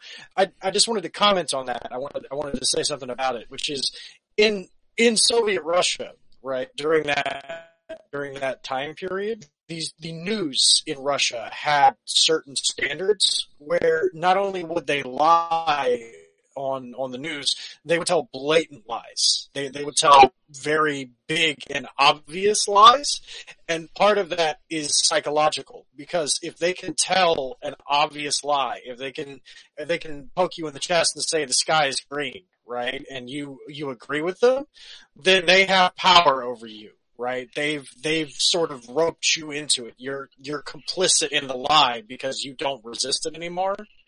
So part of it is that, right? Part of that whole sentiment of hypocrisy is it's not just hypocrisy for its own sake. I think a lot of it is also they're hypocritical because they know it poisons everyone around them too. Because every time you don't call them out for their hypocrisy, you become complicit in it in some small way. Spiritually, psychologically, and right, it's if you let them get away with a lie, you become part of it, right? I've seen so much of that at Charlottesville Dasho. I've seen so much of that Dasho at Charlottesville in this testimony. The other morning, I was absolutely disgusted when a Jewish prosecutor asked Nathan D'Amigo when he became radicalized. And D'Amigo, like a wet noodle, started to explain when he started hating people of other races or whatever in nice terms. Fuck that. I'd ask that Jew why he thinks I'm radicalized, because I think he's radicalized. I wish it was me giving that answer at that moment. When did you become radicalized? It's like good question, something... when did you stop beating your wife? Well, Dasho went, right, Daniel. When he answered that, the way he answered it, he admitted that he was radicalized. He lost right there, and a Jew owned him. So, hey, Dasho, isn't that called demoralization? Yes, the official name for that is in the Soviet documents and stuff where they discuss their own domestic psychological operations. It is called demoralization. They demoralize the populace.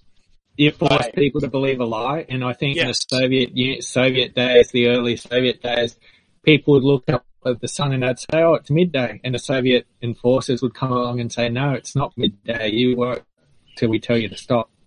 So they would demoralize the population by making them believe things that were obviously not true.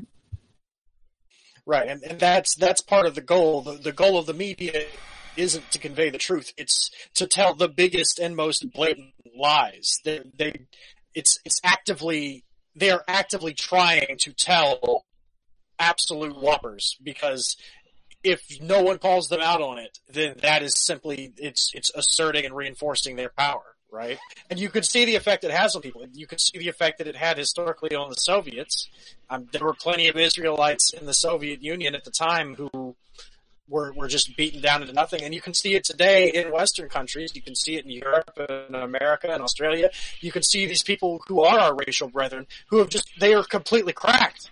They're nuts because of this. They've been driven completely off the brain. Normal now. I'm not even sure they can be helped. I don't believe anything anymore.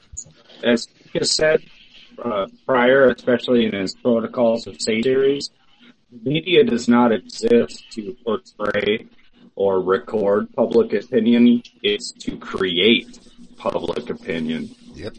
Correct.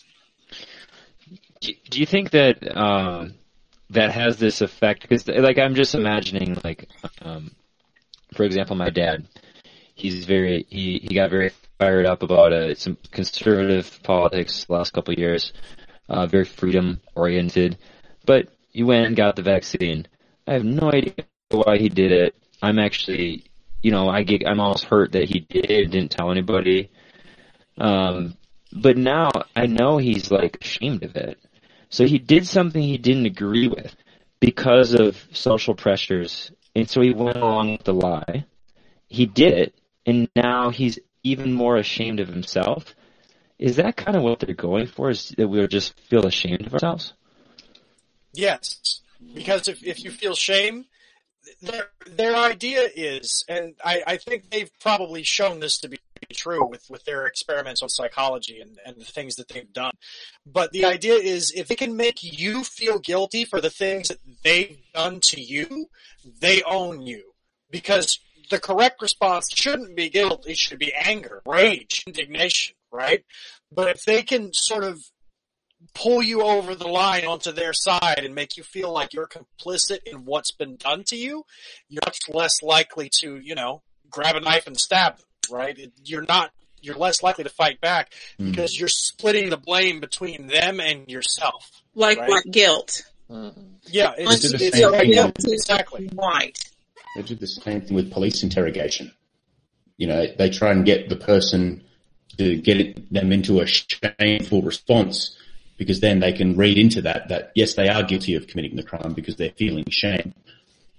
Yeah. And another thing that I think of is like a psych war, because it's a psych war against the people. And didn't the Moabites, there was a Gainsaying of Kor, I can't remember which one it was, but there was a king who tried to trick the Israelites into adultery with Moabite women, so that God would be angry with them, so then they're to blame. So it's like that guilt thing where you trick Israel into sinning, then they have no hope, they're cut off from their hope. That's part of the psych war too. It's like an ancient version of the psych war. Was that Balaam? Balaam, yeah. Who tricked the into they got drunk and then they fornicated with Moabite women, and they knew that would make God angry with them, and so then what hope do they have after that? They're demoralized. Wasn't Phineas the resolution to that one? I'm sorry, Joe, I don't mean to talk over you. You didn't talk over me. No, yeah, he was. The law of God was the resolution, I guess.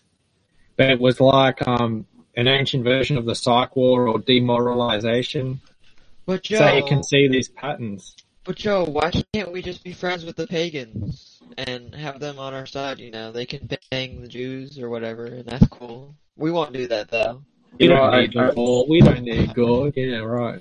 I wanted to say, just for the sake of what was asked, just like God can make something out of nothing. I'm not saying we're a God, don't get me wrong. But even in this hopeless situation that we're all in, and even if our family members do take that, to just add something to what you were asking prior, even though he's feeling guilt, that can be a vehicle to show him what is going on. I just mean to say it's not all gone, right? It's not good, but I would use that as a vehicle to try to enlighten him to other things related, right? Even though your father took that jab, doesn't mean he's gone. It's not good. But I would try to pray and meditate and use that towards steering him to the truth and what matters the most. Yeah, I really hope something good for him, because I've talked to him a lot about things, and now he's going through this thing where it's pretty obvious he can't control his drinking. My mom's even told me about just he can't control his drinking anymore, and I wish I could do something. I mean, I did reach out to him, and I asked him about that, about his drinking, and out of a place of love and concern. But I mean, he hasn't responded to me about it for over a week, so I don't really know what to do. But I think you're He's right. probably depressed or something. Prayer is, yeah. Needs to read the Bible. I know. Hey, if you need to, read the chat. Read what? I missed what you said. The chat. Oh, okay.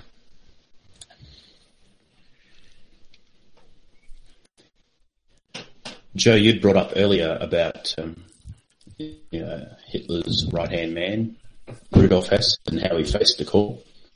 I'd just like to share what the translation of that is. This is Rudolf Hess at Nuremberg, and he said, "I had the privilege of working for many years of my life under the greatest son my nation has brought forth in its 1,000-year history. Even if I could, I would not wish to examine this time from my life. I'm happy to know that I have done my duty toward my duty as a German, as a National Socialist, as a loyal follower of my Führer. If I were to begin all over again, I would just as I have acted, even if I knew that in the end I should meet a fiery death at the stake. No matter what people may do, one day I shall stand before the judgment seat of God Eternal. I will answer to him, and I know that he will absolve me." Absolutely. That's the judgment that counts. He also says, I regret nothing. That's the only judgment that counts. But he says, I regret nothing. Ich bereue nichts. That's why I was so proud of Michael Hill and Michael Tubbs last week. They sat in Charlottesville in court and didn't, and they stood by everything they said in the past about Jews, about niggers. They didn't disown any of it. They didn't try to make excuses for any of it. Yes, I'm a racist. Yes, I'm an anti-Semite. And the Jew lawyer was frothing. You could feel the anger inside of him when he was speaking. I thought it was great. I really did. And fuck those Jews. The whole alt-right, all of them, in one way or another, cut out, cowered before the Jews, disowned their words, wouldn't stand up for the things that they had said in the past, tried to dismiss it all as jokes. No, if you open your mouth, what does the scripture say about the prophet Samuel? That none of his words fell to the ground. In other words, everything he said was true, and he meant it, and stood by it, and Yahweh supported him. So that it wouldn't fail. And that's how we should all strive to be. I would like to get back to Noah though, right? For a moment, if y'all don't mind. Noah, you're not alone. Myself and my wife, Melissa, we spoke to her mother and her uncle, and Melissa begged her mother not to take this vaccine. Well, her mother went and got the vaccine, and so did her uncle. But her father didn't, fortunately. But these people are gonna kill people that think that the media or the government are telling them the truth, don't realize that they're really worshiping the media and the government, and they cave into the pressure. So, I mean, I feel bad for you that your dad went and had the vaccine. You should just pray that he doesn't suffer the consequences.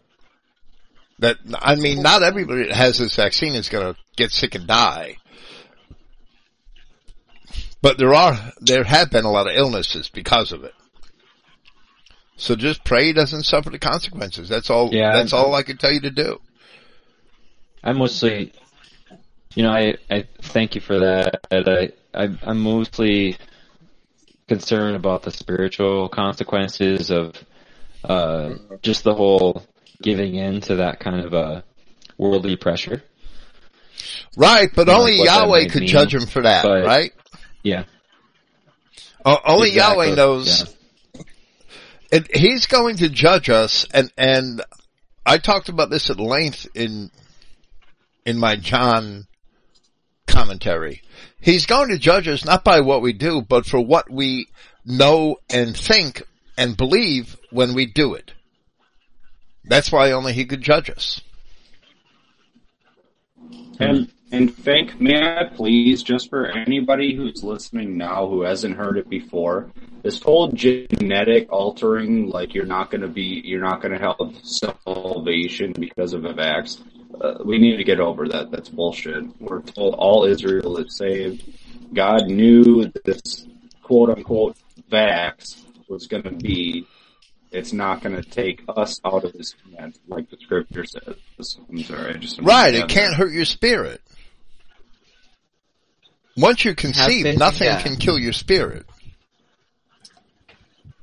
And think of all the small children have parents driven them to the hospital, and they're there crying, resisting, saying no, and they're basically forcibly injecting. 5 years old. Yahweh's going to look up. Yeah. I knew this guy at work I was talking to the other morning. He said that one of the other drivers there at the warehouse that I work at, their boss asked him how much money he would take to get vaccinated, and he told him $400. And they gave him $400 on the spot to go get vaccinated, and that's exactly what he did. Wow. Yeah. That's bribery. Lots of places are doing that. I wouldn't take any amount of money. Neither would I. Everyone that I've talked to, they've all said, like, there's no way they're going to get vaccinated. Which I think is kind of funny now, because you've got normies that have been brainwashed by the media saying they won't get vaccinated, that they're going to refuse the vaccination. People who 10 years ago would have gotten all the vaccines that their doctor told them to. Yeah, I've met heaps of people who are pro-vax, but they're anti-COVID vax. Right. Yahweh wrote the law on our people's hearts. It's one of the best things that we can see to take heart from. It's a really big white pill, if you want to use that term. I think when the government and the military did their own exercises and estimates years ago, and they were testing domestic operations, if they in a thing they ran, they believed that people who would push back against the vaccine for some kind of plague or big medical emergency would be about 5% of the population, and that's the number that they've been using, that they assumed. It's been more about 50. It's been about 10 times what they thought it would be. So I thank Yahweh for that. That's his hand in that. Yep. Christ wasn't vaccinated. Well, there's like proverbs that say something like 10,000 will fall on your right side, whatever on your left side, but you will stand in the plague if you trust in God. Something like that. I posted it the other day. There's a verse about trusting in God in the midst of a plague. So if you actually believe in God, you would trust in God, not in a vaccine you don't need. And the vaccine, I believe, is against the dietary law, so I'm not taking it no matter what. Yeah, those idiots would rather believe some fake science and trust in some fake science than over Christ. And The when you bring science the is- argument that Christ wasn't vaccinated, that pisses them off because it makes them look like a fool, because they are a fool. And then they still get sick. And they still get sick. And they still get sick. And that's because the science is all hypocritical and contradictory, and it doesn't Yeah. even make sense. Oh, yeah. So why would you trust in that? You know, Exactly. God's never hypocritical, and He always makes sense. Yeah. I don't even believe in their little magic spell there. That it's doing whatever they say it does. Do you think it's possible it could change your genetics or something? But I don't know. I'm just not taking it. It's some kind of witchcraft, I think. What's I just think it's a bunch of poison and heavy metals. Mm-hmm. Well, what I said, Well, yeah, what I we don't said know, do we? in my podcast on the vaccine a few months ago, what I did say was that it is possible that it could damage your sperm. Because men continue throughout their lives to constantly create sperm. Where women, when they're born, all of their eggs are already born with them. They're already formed. Correct. Something else that's suspicious is that they're giving the vaccines out for free. Yeah. So Yeah, you know, there was they're somebody making posted a massive- meme. Somebody posted a meme in the Christogenea chat today that I thought was funny as hell. That this fat woman, she was like Ed With size. She was like 450 pounds. Got the vaccine 43 times because some place was giving away free vaccines and a sausage if you got vaccinated. So she wanted sausage. And she got vaccinated 43 times so that she could get 43 sausages. Oh my I got God. Ed With She's gonna doing grow something a like that third too. arm. Yeah. I got in touch with Mike get it Delaney. done. It would have been great to talk to him here tonight, but he had, his kids started getting rowdy.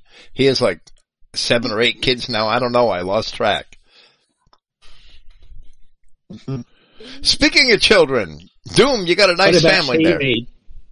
Speaking of children, Doom, you got a nice family there. We can see you, but we can't hear you. Thank you. How you doing? Can you hear me now? Yes, Good. sir. How are you? Yeah. Yeah, sorry. There's a couple times I was going to jump on here, but they were, and That's how it goes. yeah. That's how it goes. They're precious though. Good to be a dad. They're great. They just drive you nuts sometimes. Has anybody been tracking the Kyle Rittenhouse case? Has the fact that the 2 greatest self-defense trials of the century so far were both Spics with German names?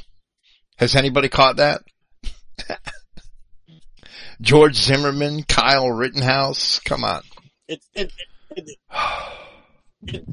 It seems as though the Republicans, like a broken clock, were in fact still right twice a day because the Mexicans are doing the jobs that whites don't want to do. Yeah, right, exactly. That's a good way to look at it. That's actually funny, but isn't that ironic? I spent all night last night staying up watching a lot of it, and they're going into things like, because he pointed his gun, that was provocation. Well, no, that's a necessary part of self-defense. And it's obviously responding to something that's already been done to him. He fired 4 shots, Kyle, but that's after a shot was fired by one of the other people first. And then they tried to bring up,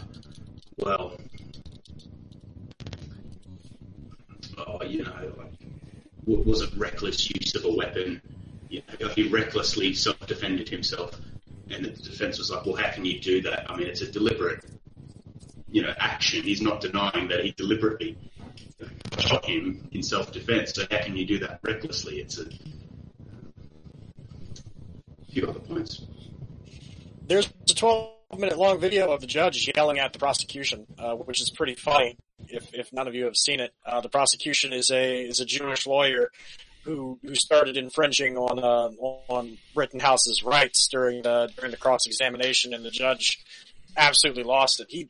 He got about as mad as a judge is allowed to get at somebody in the courtroom. It was pretty funny. Yeah, but what I heard he the was a defense Jewish did. lawyer, but I knew he was snaky. Is it true that the defense motioned for mistrial today? Because I think that's a terrible thing for them to have done. It seemed like everything was going their way. There's two kinds of mistrial. There's a mistrial and a mistrial with prejudice. Right, a mistrial with prejudice would, of course, be great. I understand. I don't know what they've motioned for today. I am not that up to date. I know that the defense said that if the prosecution continued to harass Kyle, that they would submit a motion for mistrial with prejudice. And I know both the judge and the defense accused the prosecution of trying to force a mistrial by tainting the jury, which he did do. He did essentially just give up on trying to do a legitimate prosecution and tried to poison the proceedings. But I don't know if they've motioned for a mistrial. I also don't think that's a very good idea, but I'd have to double check. I'm sorry. Yeah, there's no definitive decision made on that. But they basically gave such a strong warning that if he does it again, then I think the judge said he would be forced to consider a mistrial. Well, the defense said that they would call for a mistrial if he did it again. Yeah. So they're on thin ice, pretty much. I thought it was almost fun. The prosecutor was Kyle, like, so you wanted to kill the guy? And he's like, no, I didn't want to kill him. I wanted to stop him. He keeps drilling this question, like, but you pointed a gun at him, you shot him, you wanted to kill him. And Kyle has to explain basic self-defense. Say, no, basic self-defense is you try to stop the threat. If you've been to any kind of, like, gun safety or concealed carry class, the point is not to kill anybody. That's a traumatic thing to just kill somebody. But Kyle, at 18 years old, has to explain to him, no, I'm trying to stop the threat. They really tried to hammer that, like, over and over. They said, well, there was clear intent, you know. Yeah. Okay. Okay, I'm reading... He admitted that he didn't want to kill anybody. I'm reading a New York Times article right now, and it does say that Rittenhouse's lawyer suggested that prosecutors may have acted in bad faith, making it necessary not only to declare a mistrial, but also to do so with prejudice. So they did ask for a mistrial with prejudice. Whether they're going to get it is another story. And boy, if they do, all hell is going to break loose. So what are you saying, Daniel? They're trying to reframe self-defense as like a provocation or something? Yeah, so, okay. Exactly. He shot someone, and they try and argue that, well, it's clear that you've admitted that you didn't want to kill anyone, yet you shot someone. But why would you shoot someone if you didn't want to kill someone? Like, they're trying to make a big deal of that. And it's kind of, well, he shot someone not to kill someone in self-defense. And they're trying to get him to admit that, oh, he shot them with the intention to kill them. There's been a push and then, you know, on they the talked left. about, like, well, if he wanted to shoot them, not to kill them, he should have aimed in the arm. And it's like, well, it doesn't matter where you aim, it's the intent that you're defending yourself regardless of what happens to the other person. No, you should just follow what Joe Biden says and shoot him in the knees. There's been a push on the left Yeah. Well, That's Joe for Biden years says now. you should walk out onto the porch and shoot a fire and shoot the shotguns in the air, you know? Or some kind of magical, like, slime that you could just shoot at somebody that stops them without hurting them at all. Like a big airbag that just encapsulates somebody. Right. You should never do anything but call the police. All you have to do is call the police and they'll come and help you, and that's the way it works. Let me try this again. New phone. Let me try this again. Yeah. Thank you. There's been a push on the left for years now to eliminate all of your ability to defend yourself. And I talked about this on a podcast, I think, last year with Michael Hill. and I quoted citations that they just want you to be insured. So as long as you have insurance, then you don't have to defend yourself, because when the nigger steals your shit, you just file an insurance claim. And that's a sort of backdoor way to communism, because then the nigger gets your shit, and you get your new shit, and everybody has shit, so it's communism. So you're going to go up and up and up and up and up, but you won't be able to defend yourself. And the leftists are really pushing. They really have that mentality. That's the way they think. They're all sick. Because they think that stuff should be free. Yeah, I think it was Portland or Seattle or someone. They had a law, some local law, that if someone breaks into your house with a weapon,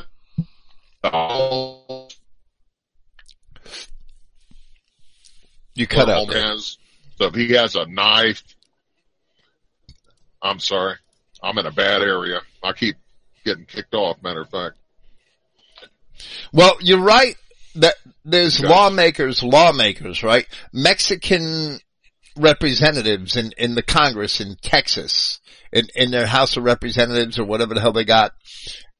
I've cited or quoted that have aimed to get those same laws, that they want to do away with the castle domain idea and institute the same laws where if somebody tries to take anything from you by force and you don't just give it to them, then you're doing wrong. Then you're the one that's going to go to jail.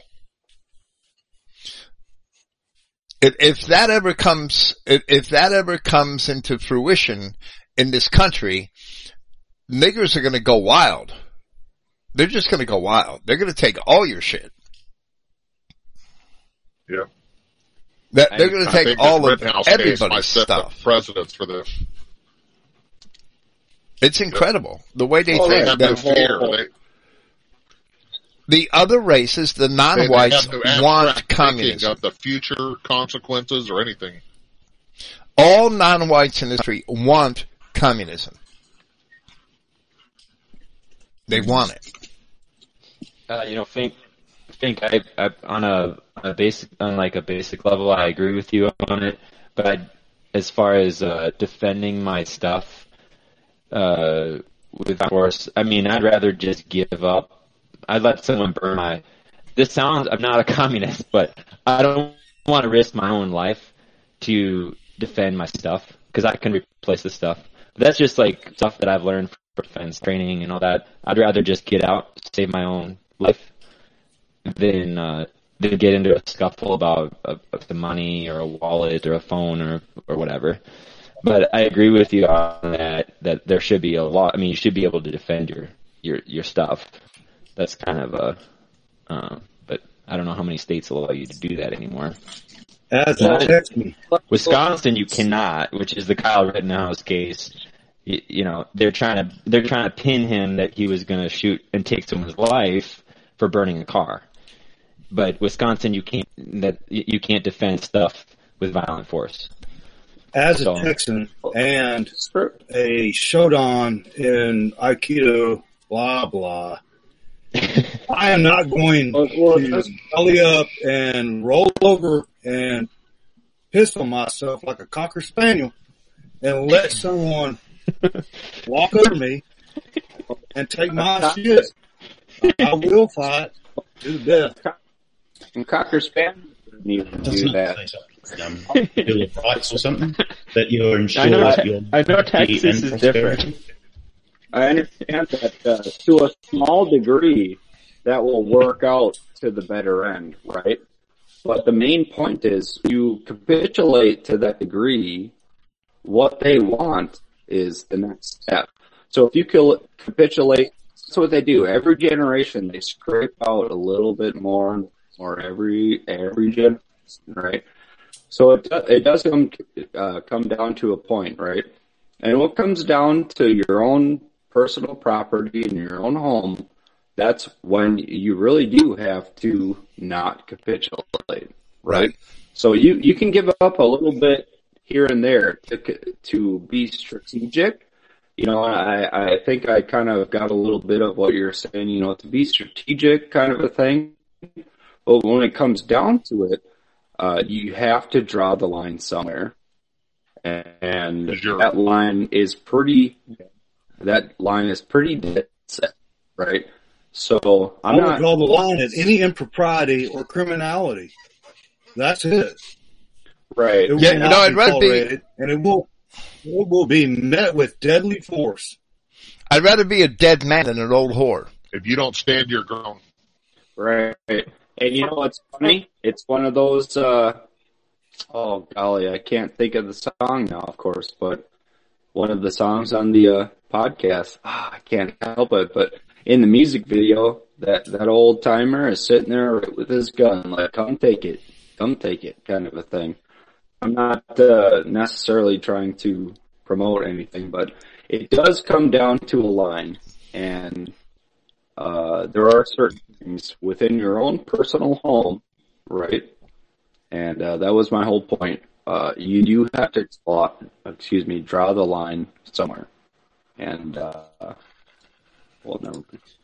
For me, Life, personally, liberty, it's not and the about pursuit of defending happiness. my stuff. For me personally, it's not about defending stuff. I don't give a shit about my stuff. I have like a mug. I've got some clothes. I have socks. I don't really care about my stuff. What about your But if computer? you try, yeah, and my computer too. But if you try and take my stuff, that means you think you have the right to take something from me or anybody who lives around me. Robbing me is saying you think you could rob the little old lady who lives next door to me. Buddy, I'll fucking kill you. It's not about the shit. It's about the implication It's about behind it. sending a message. Exactly. Good point, Daryl. I'm sorry. Yeah, if you don't stand your ground, you're just inciting others to do the same damn thing. They may take your stuff tonight. What about tomorrow, next week? You know, if they can take your material possessions, what are they going to do to you, your wife, your children? That's a lesson. In their eyes, we're just happiness as well. No, well, that's a lesson that I learned as a young man. If you let a nigger take your candy bar, tomorrow he's going to take your lunch money, and in 3 or 4 days he's going to demand your ass. And it works every time with them. It works in prison that they could take your food, then they think they could take your butt. And that's the way it works. That's the cold reality of the way they think. And you can't draw a line with them. If you draw a line, they're going to feel like you're robbing them because you drew a line. The only way to hold that line is the threat of force. And they have, and they've taken us women too. They've taken white women, and white men let it happen every day. Yep, pitiful. Well, what happened to that guy who defended himself and shot that fucking ape? Kyle? No, the guy who this Negro is out there posting videos online about Oh, the how one who was partying when he got out. The day he got Yeah. out of court, went to a party and boasted about it. No. Did he live or die? I don't remember if the black guy died. This white guy is with his girlfriend, and this ape just comes up and is trying to say, oh, be my girlfriend or whatever. I don't know. And then, they're like, get away. And then he starts fighting the boyfriend, and he shoots him. And then he got arrested. Well, I actually agree with you guys on a lot of things. That just, this crazy world we live in with all the legal stuff, if you are getting into if you are interested in self-defense, I definitely recommend some, self-defense, what do they call it? It's not insurance, but it's a self-defense type of policy. USCCA, the U.S. Concealed Carry Association. It's about $30 a month, and then they kick in. They cover all your. If you do get an incident, they cover all your legal fees and stuff, so you can actually defend yourself. Because even if you're obviously, if you were obviously the innocent party, justified self-defense, they're still going to try to run you into the ground. So there's kind of They that. come after you in civil court after that. Exactly. Well, So you need. I think they give you like $1 million for legal help, and they give you counseling, because as much as we talk tough, when something does happen, it's like it puts your mind through a crazy time if you had to defend yourself with deadly force. So. Oh, good on you, because I remember all of that. Before. I'm sorry if I'm talking over anybody, but I remember that conceal and carry course, gun insurance from them. Yeah, it's like a UASCCA or something like that, and they specialize in self-defense courses.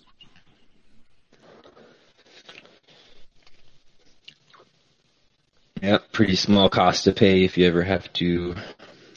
If you unfortunately have to end up in a spot where you have to do something. Well, within the beast system, you don't have to comply with the beast, but it's nice to see the beast against itself. Yeah, I mean, sometimes I wish we lived in Braveheart, where we could just, raise our swords and charge into the battlefield, but we live in this weird, legal thing that they'll run you through every inconvenience they can. Well, it might come to that soon. That's how the Jew does war, because the Jew is a coward and it's a weakling, so it can't do war like what we do war. And that's where the whole adage of the Jewish lawmaker came from, the lawyer and all that bullshit, when the real lawmaker was Yahweh. And the law keepers were Israelites. Go figure. Yeah, imagine if we settled disputes with the battle. I mean, think of our enemy. It's all the Antifas and lawyers and Jews. Well, dueling used to be legal. If I may, it was in Paul's time. It was before him. We've seen it in the French, quote unquote, revolution. I hate using the term revolution, like in his orchestration. Just call it orchestration. Right? Yeah, good call. But same thing. It's not a revolution. It's working against the law. What we know, what's written on our hearts. Well, probably soon we're not going to have anything left to lose. So we're not going to have any fear of their courts, their lawyers, their jails, prisons. Well, if Kyle Rittenhouse loses this case when the precedent is set that doesn't qualify as self-defense, if you ever get robbed or mugged or attacked, there's not going to be any reason left to not just mag up the crowd at that point. You might as well. Yep. Because absolutely. Every time a federal court case is made, it's setting the standard for the future. And honestly, I don't really hate to say it. I mean, we all know it, but we all know it's got to get worse before it gets better. So the worse it gets, that's the next step toward how it's gonna fucking be. Excuse my language, but we all know that's how it's gonna be.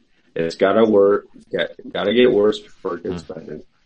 And if Kyle wins his case, his victory will be followed by massive chimp outs all over the country. And that may lead to another situation of self-defense, where the Jews will probably get the better judge, and they'll try the thing again. I wonder, absolutely. Yeah, that's the message they're sending. BLM and Antifa, they can burn down cities, murder innocent people, and you can't do shit about it. That's their message they're sending. It's a bit more on a topic that was being discussed earlier, but I just wanted to mention this before the the program ends before the conference is called, because I know it's getting a little late for a lot of people. But I had a conversation with somebody the other day. Y'all were talking about hypocrisy earlier on the program.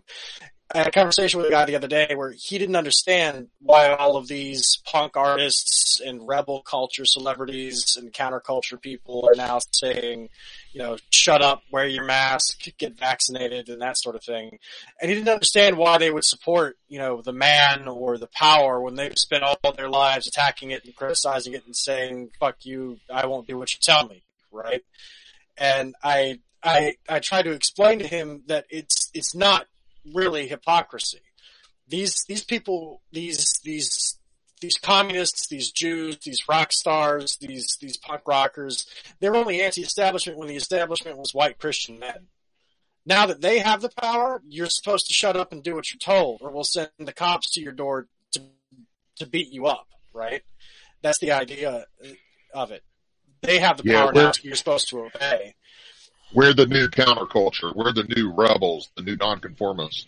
That's true. But what I'm getting at is they were never really anti-authority, just anti-white authority. They were never. Right. I think Bill mentioned having this argument with that Jew on Twitter, the guy who claimed to be totally free speech. They were never totally free speech. They're just pro their own speech.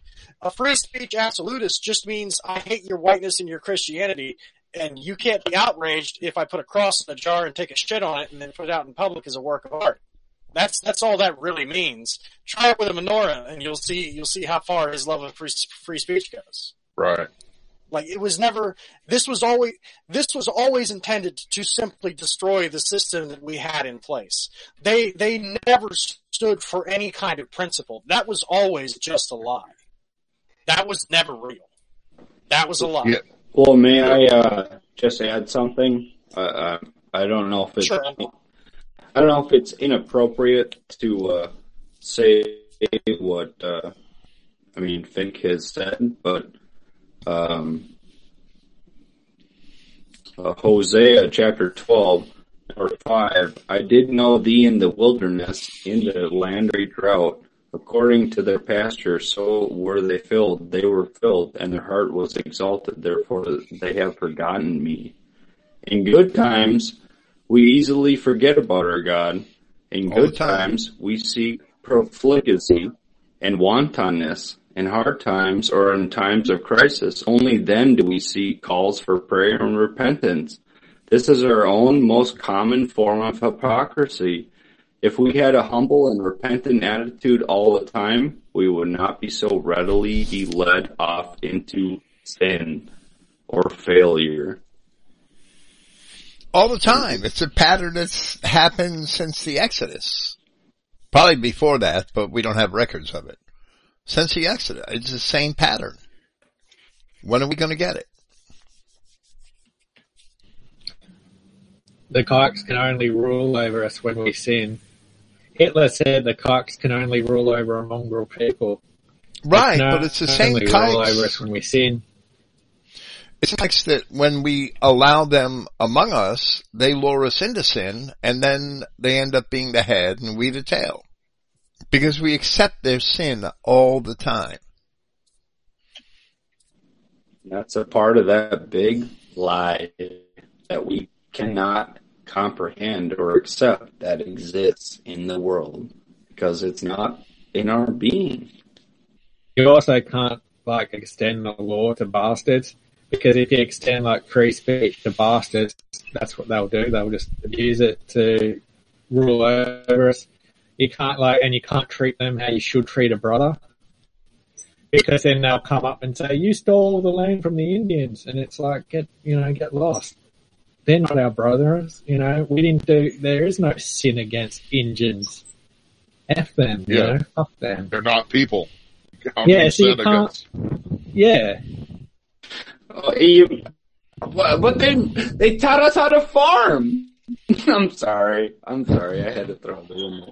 Yeah. They built our whole infrastructure. Oh, I hate that. Sorry. They fertilized our Thanksgiving days with fish.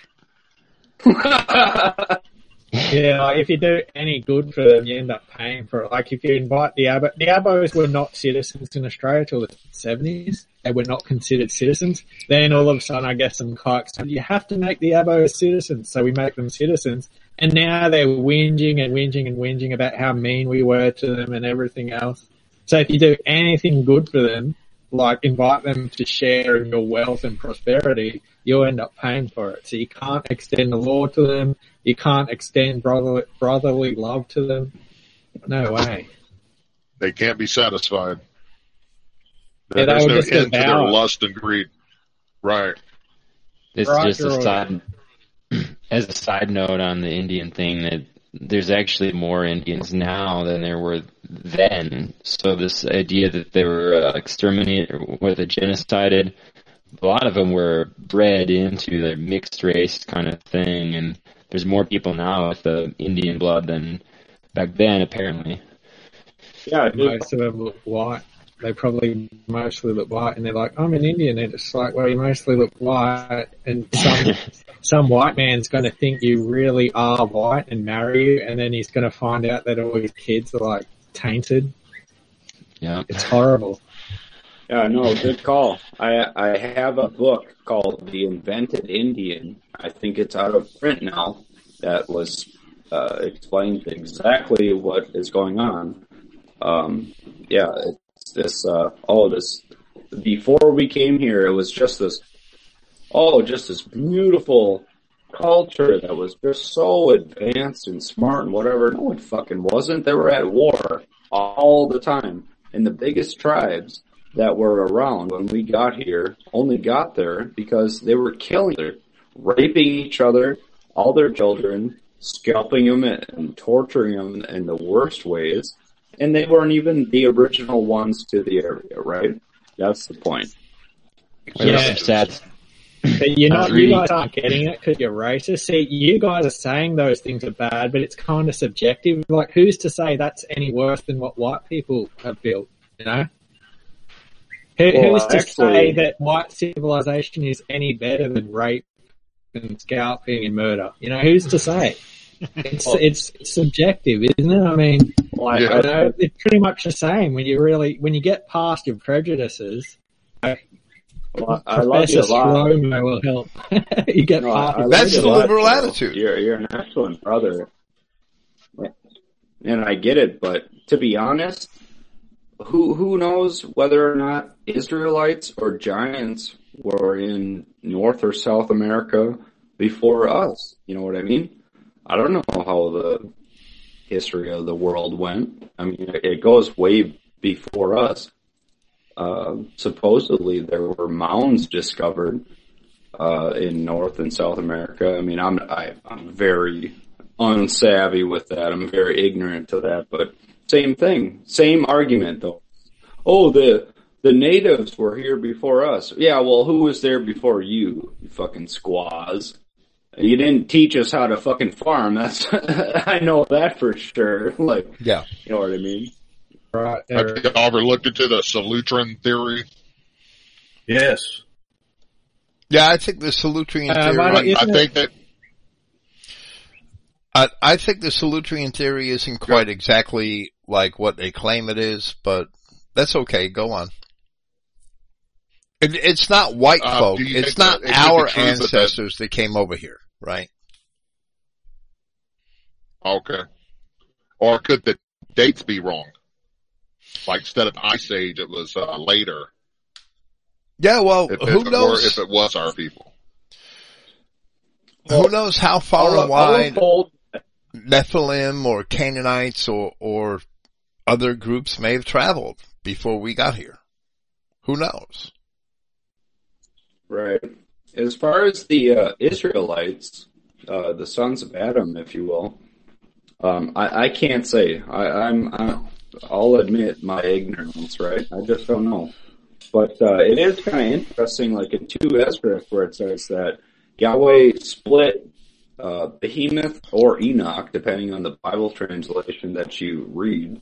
I don't have the Strongs on that. I'm kind of disappointed with it, but separates Behemoth from Leviathan. But what is consistent is that it says that he kept those in existence, which directly corroborates that there were non-Yahweh creations in the world before Adam was created in the Garden of Eden, right?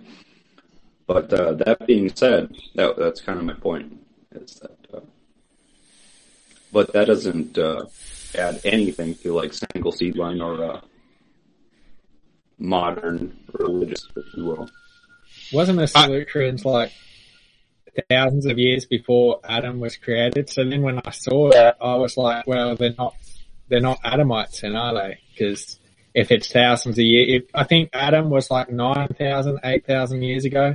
And then it's like they'll claim, oh, we found this dead ape that was in Europe. These are your ancestors. And it's like, yeah, how long ago? And it's like 32,000 years. And it's like, yeah, get lost. Just, I don't believe it because it's... Well, I mean, we all know that carbon dating is so bunk, right? There's so many variables involved. But right. Even if, like Fink said, right in his Germanic origins, just because they may be our predecessors does not mean they are our ancestors. It does not mean we came from there. Just like Europe, sorry, I'm getting ahead of myself, but even in the Americas, even if you found something that was there, who knows? I mean, the giants could have spanned the creation, like I said earlier, in Esdras, when Ezra was asking about the end times, and we're obviously just on the last bit of it, right? Who knows how much was before us and who was there? The giants could have been walking around like Christ said.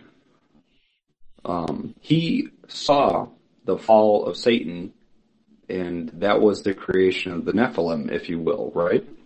I mean, it goes back very long, but even in Esdras, what I'm quoting is he goes through the days or the ages of creation, if you will, and then Adam was added into the garden. I mean, there's a whole lot before, right? Yeah, like the pyramids and Egypt, South America.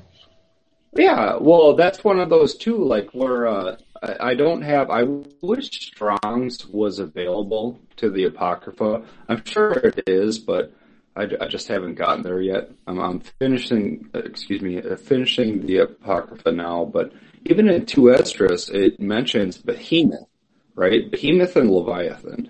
And he mentions that he, the 6 quarters of the earth, with the 7th, he made water. And then, my point was that, one of those Bible translations was, instead of Behemoth, Enoch. And I know I'm kind of rambling, but the point is that he says that he separates Leviathan into the 7th part and Behemoth, but one of those translations was Enoch. I forget what that means, but whatever. The point was that in all of those, most of them, it says that he separates what already existed. So that points directly to the Nephilim. And that was before Adam was put into the garden, or created, if you will. That was my point, I'm sorry. I know that was long-winded, but I'm trying to remember it as like, I'm not reading it offhand, you know what I mean? What, you're saying it's Enoch? Do you mean Enosh? It's spelled E-N-O-C-H.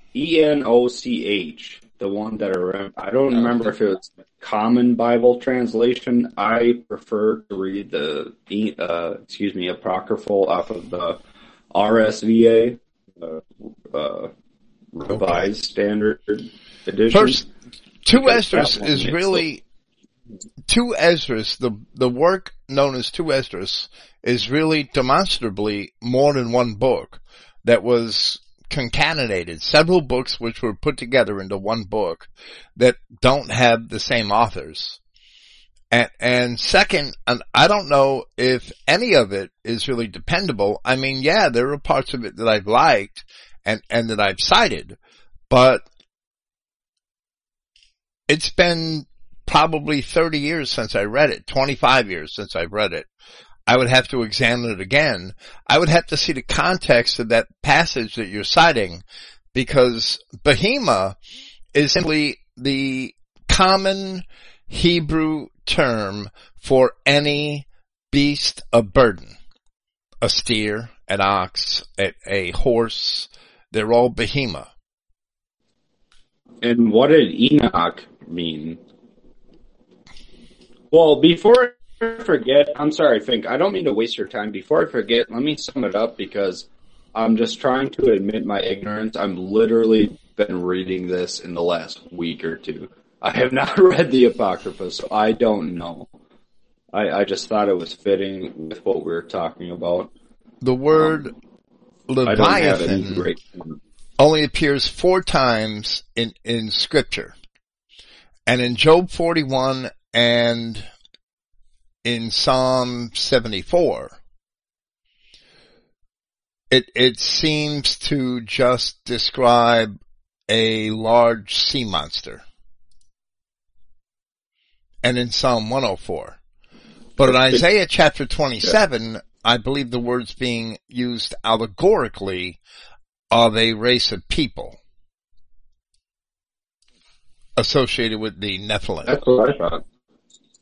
That's what I thought. That's what I was just telling Don earlier, was the behemoth. He's saying that in Esdras that he separated the behemoth to a quarter of the earth and the Leviathan to a quarter of the earth. And I think that kind of sounds like Kabbalah. I'm being honest. That sounds like kind of like Kabbalah to me. Well, I'm probably saying it wrong. Admit that first and foremost, but all I was saying is that I thought that was a reference to when Christ saw the fall of the adversary and created the Nephilim, right? I've done it in such a roundabout way. I apologize, but that was my point.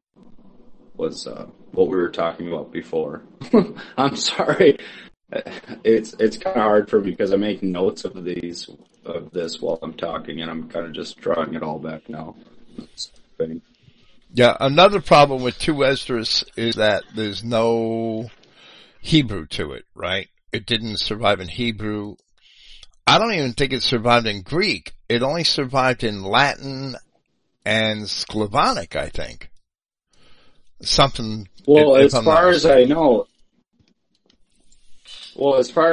Esdras was the Greek or Latin representation of Ezra. That's where that came. Well, yes, right. That's the word, right? It says Enoch. Enoch is from the Latin, apparently. Right. Whatever that means. This is literally off of online Bible study tools that I've been reading the Apocrypha. So I apologize. I'm not saying I have any great point. I'm literally just picking out of the notes that I've made that I thought were pertinent to what we're talking about, and I supremely apologize if I've taken us off course. I thought. No, you don't have to apologize. This is what we have these open forums for discussions like this that really don't get discussed in podcast presentations, right? Not often, anyway. No, Bill, he has to apologize. To a northerner. Yeah, you're right. I'm sorry. I don't perpetuate this regional crap. I'm sorry. You're living it, man. Well, anyway, there's... my fault. Sorry about that. 5 Ezra, 4 Ezra, and 6 Ezra. I'm looking at Wikipedia because it's not wrong about anything, but I've read this in other more academic scholarly works that there's parts of Esdras that only survived in Latin and parts that also survived in other languages.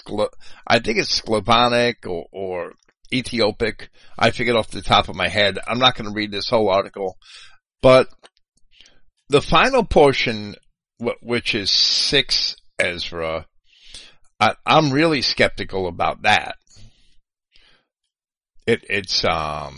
I don't know. I don't know about 2 Esdras. I would have to study it. I haven't read it, like I said, in a long, long time. but it's difficult Well, when you're coming up. Well, when you're looking at those words and what they had meant in Hebrew, or the nuances of those words in Hebrew, if you don't have a Hebrew copy of that text, how can you really see? I was just saying this. I was just saying this today. I kid you not, that I wish I had some sort of Strong's or some sort of numerical lexicon to this Apocrypha, because like 90% of it is like corroborated. It's like spot on. But as far as, excuse me, let me look it up real quick. 2 Ezra 6:5 corroborates Israel being put off and brought back under the new covenant. And some things that kind of makes me wonder is where I think I was reading the Revised Standard Edition the whole time, because that one was like the closest one out of all of them. But that one mentions, I think it even uses the word Messiah, though it's not in the KJV, because I don't think the KJV has 2 Esdras, right? But I'm not trying to make any big point, but it's just reading 2 Esdras, it's like, holy cow, there's Maccabees, there's Wisdom of Solomon, all of 2 Esdras 4, like 30 through 39, referencing the wheat and the tares and the timing at the end of the age. It's beautiful. It's, I don't know, I'll admit to you right now, I haven't finished reading 2 Esdras. It's actually recent to me. I've read all of it. I've read all your commentaries and the Old Testament and the New, and this is the last that I have to read. But even 2 Esdras 3:32, has another nation known besides Israel, reference to David in the Psalms and the law only given to Israel, and Matthew 27:22. I'm sorry, I'm literally reading off the notes that I made to myself. Okay, that's fine. I mean, maybe someday I'll read it again. I should shut up. And we'll share our thoughts. I should just shut up. I actually agree with you, Eric. I'm in the same spot. I've been reading some of the apocryphal books too, and you're right about 2nd Esdras. It seems to back up a lot of our CI beliefs. I'm not sure of the validity of it all, but I mean, it's definitely a good read. Yeah, neither am I, and that's the only reason why I was bringing it up. I was talking to someone earlier today and yesterday that there's only a couple points that I really wish I had some Strong's notes and everything. And I agree too. It would be nice to have something like that too while you're reading this. But right. Well, just like Maccabees, I think, I take that back. But the one where saying that I took care of the rib, I didn't succumb to God had built up rib. I was a chaste virgin. That one, and it's isn't that Actually, I don't know which apocrypha that is. But that one's legitimate. That one's more legitimate because. Right. Well, I'm so sorry. I feel like I've taken us so far off track that I can't even capitulate on it now. But the point is, what we were talking about before is just it's no surprise. And even if it isn't canonical, whether or not you want to argue that, it, like Fink has said multiple times, it shows what they were thinking at the time that corroborates the rest of the Old Testament and the New. I wish we had a concordance for some of the Apocrypha too, especially Wisdom of Solomon, because reading that in English was really difficult, and I don't have a Greek copy, so I was even thinking of trying to find the Greek copy and then using, like going over it with Bill's commentary and with a Bible dictionary, Greek dictionary, because the translation is so bad. You're reading it, and then I even went back to the Geneva translation because they have their own translation. The KJV translation is bad, and then you look at Breton's Septuagint translation, and it's exactly the same as a KJV. Right. Because they just copied it over. Right. So you need like a concordance, or you need to get the original language because the KJV does so bad on some of the Apocrypha. So I had that problem too with some Apocrypha.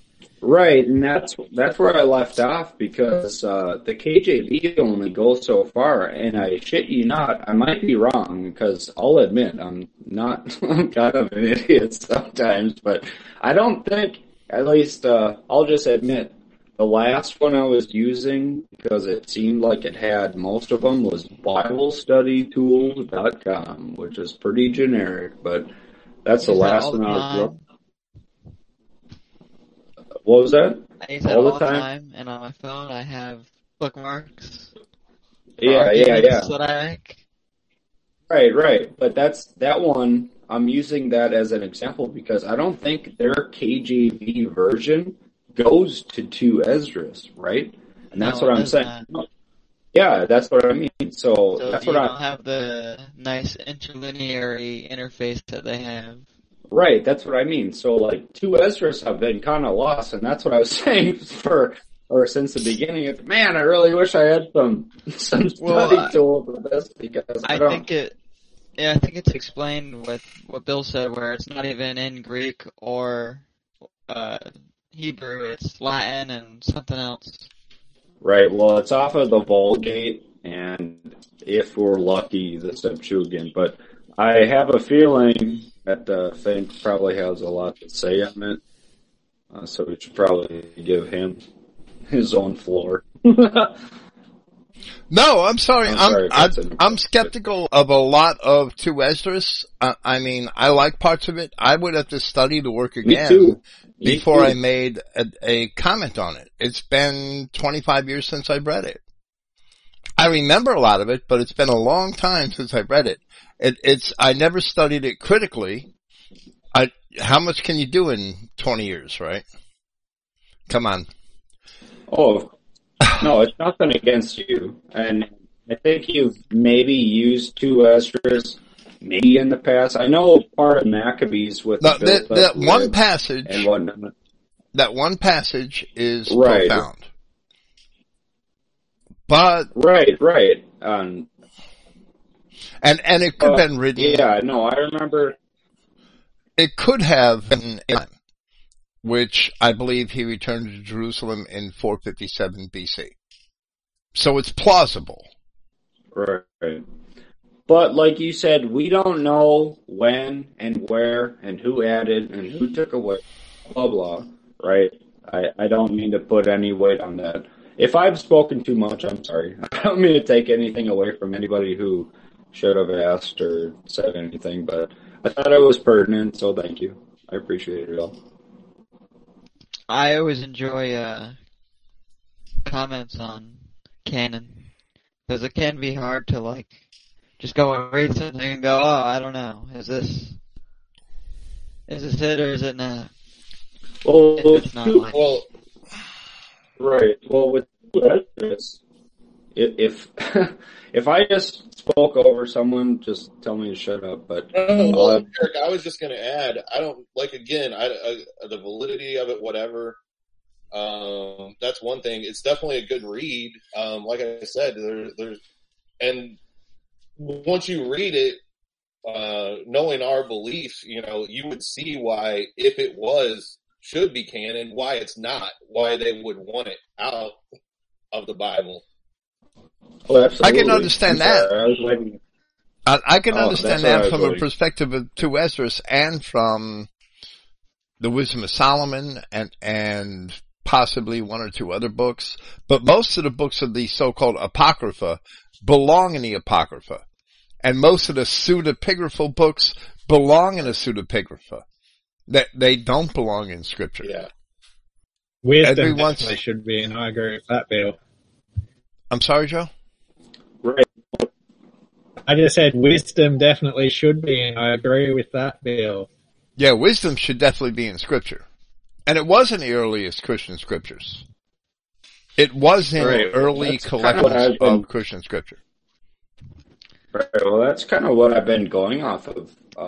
Just real quick, it's not a big point, but I just wanted to throw it in there that throughout my reading of the Apocrypha from BibleStudyTools.com and also, I'd have to look at my notes, I'm sorry, but the one time I actually saw the race of, where race was actually in plain English was, I think, the Revised Standard Edition in Esdras. And I was like, holy shit, here we go. Like, there it is, like, plain as day. But what about Tobit? Tobit And what was about used. Susanna? Susanna, I think, is legitimate too. I don't Yeah. have to check Tobit because I've forgotten what Tobit is. This has been over a couple months, so I know I've made notes off of each one. No, Susanna was huge. Like, Susanna, she went there, right? And, like, I guess you should just read Susanna for yourself, but it doesn't make women above men, because she was just, well, I know that's not the point, no one said that, but I kind of got out of it. I believe and Susanna- she, like, stuck to her race, and, I'm sorry. I believe Susanna is legitimate. And Tobit, I have a favorable opinion of. I don't know if it should be canon or not, but I have a favorable opinion of the work. Judith is as bad as Esther. It's a fairy tale. I would have guessed that just by the name, to be honest.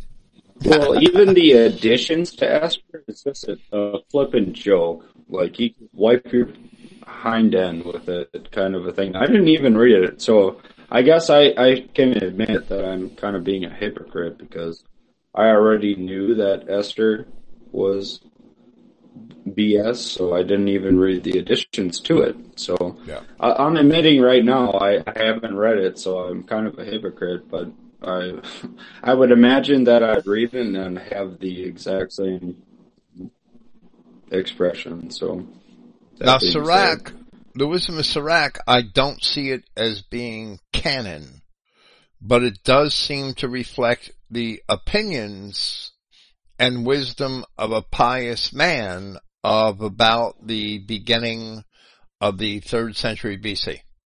Hello. But it doesn't really have any Is that scriptural you? value. I'm sorry. The note that I made with Sirach, excuse me, I'm sorry if this doesn't pan out, but Sirach 47:20 references Nehemiah 13:26. Number 20, thou didst stain thy honor and pollute thy seed, so that thou broughtest wrath upon thy children, and was grieved for thy folly. So, like you said, Fank, it doesn't make it canon, but it fits in some way. You didn't say that. I'm sorry. I'm not trying to put it doesn't words make in it your a mouth. canon, but it's the reflections of a pious man, like I said, who would have understood the book properly.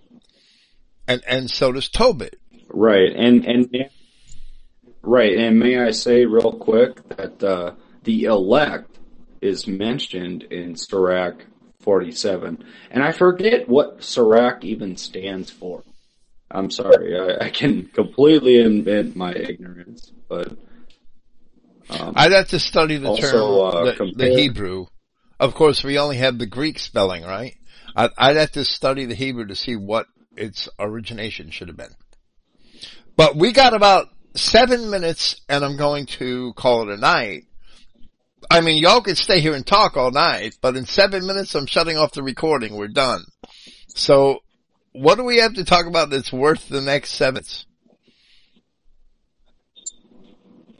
Tick, tick, tick. Well, as far as may I say, as far as we learned from Solomon and David and how many predecessors that everything is vanity without God.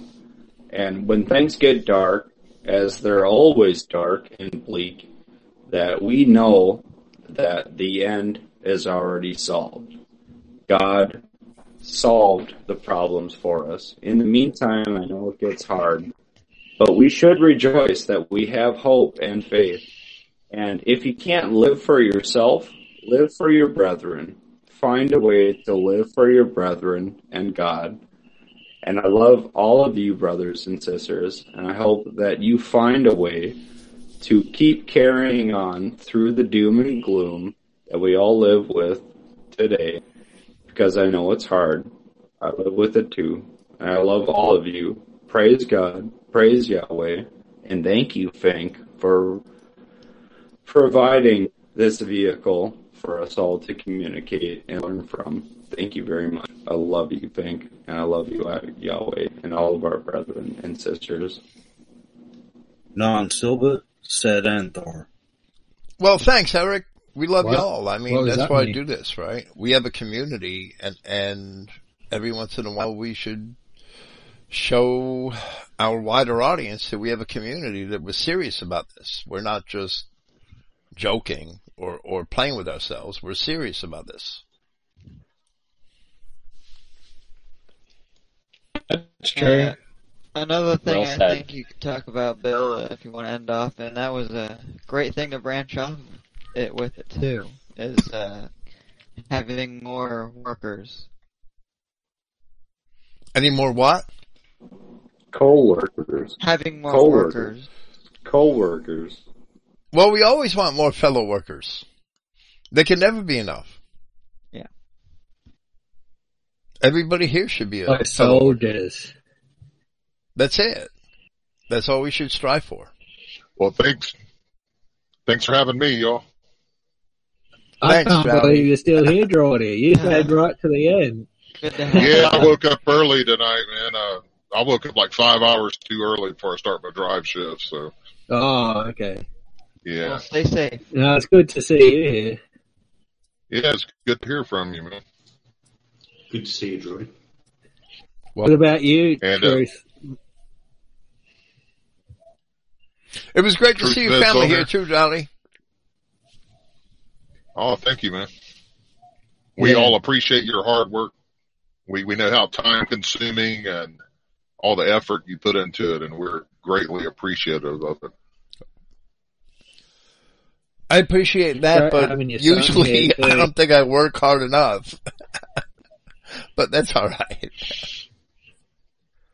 Okay. I'll still definitely Yahweh bless everybody, and it was a joy to have you here. And y'all don't have to leave. I'm just going to cut the recording, and this is a podcast, and I want to get it posted. Praise Yahweh, and good night.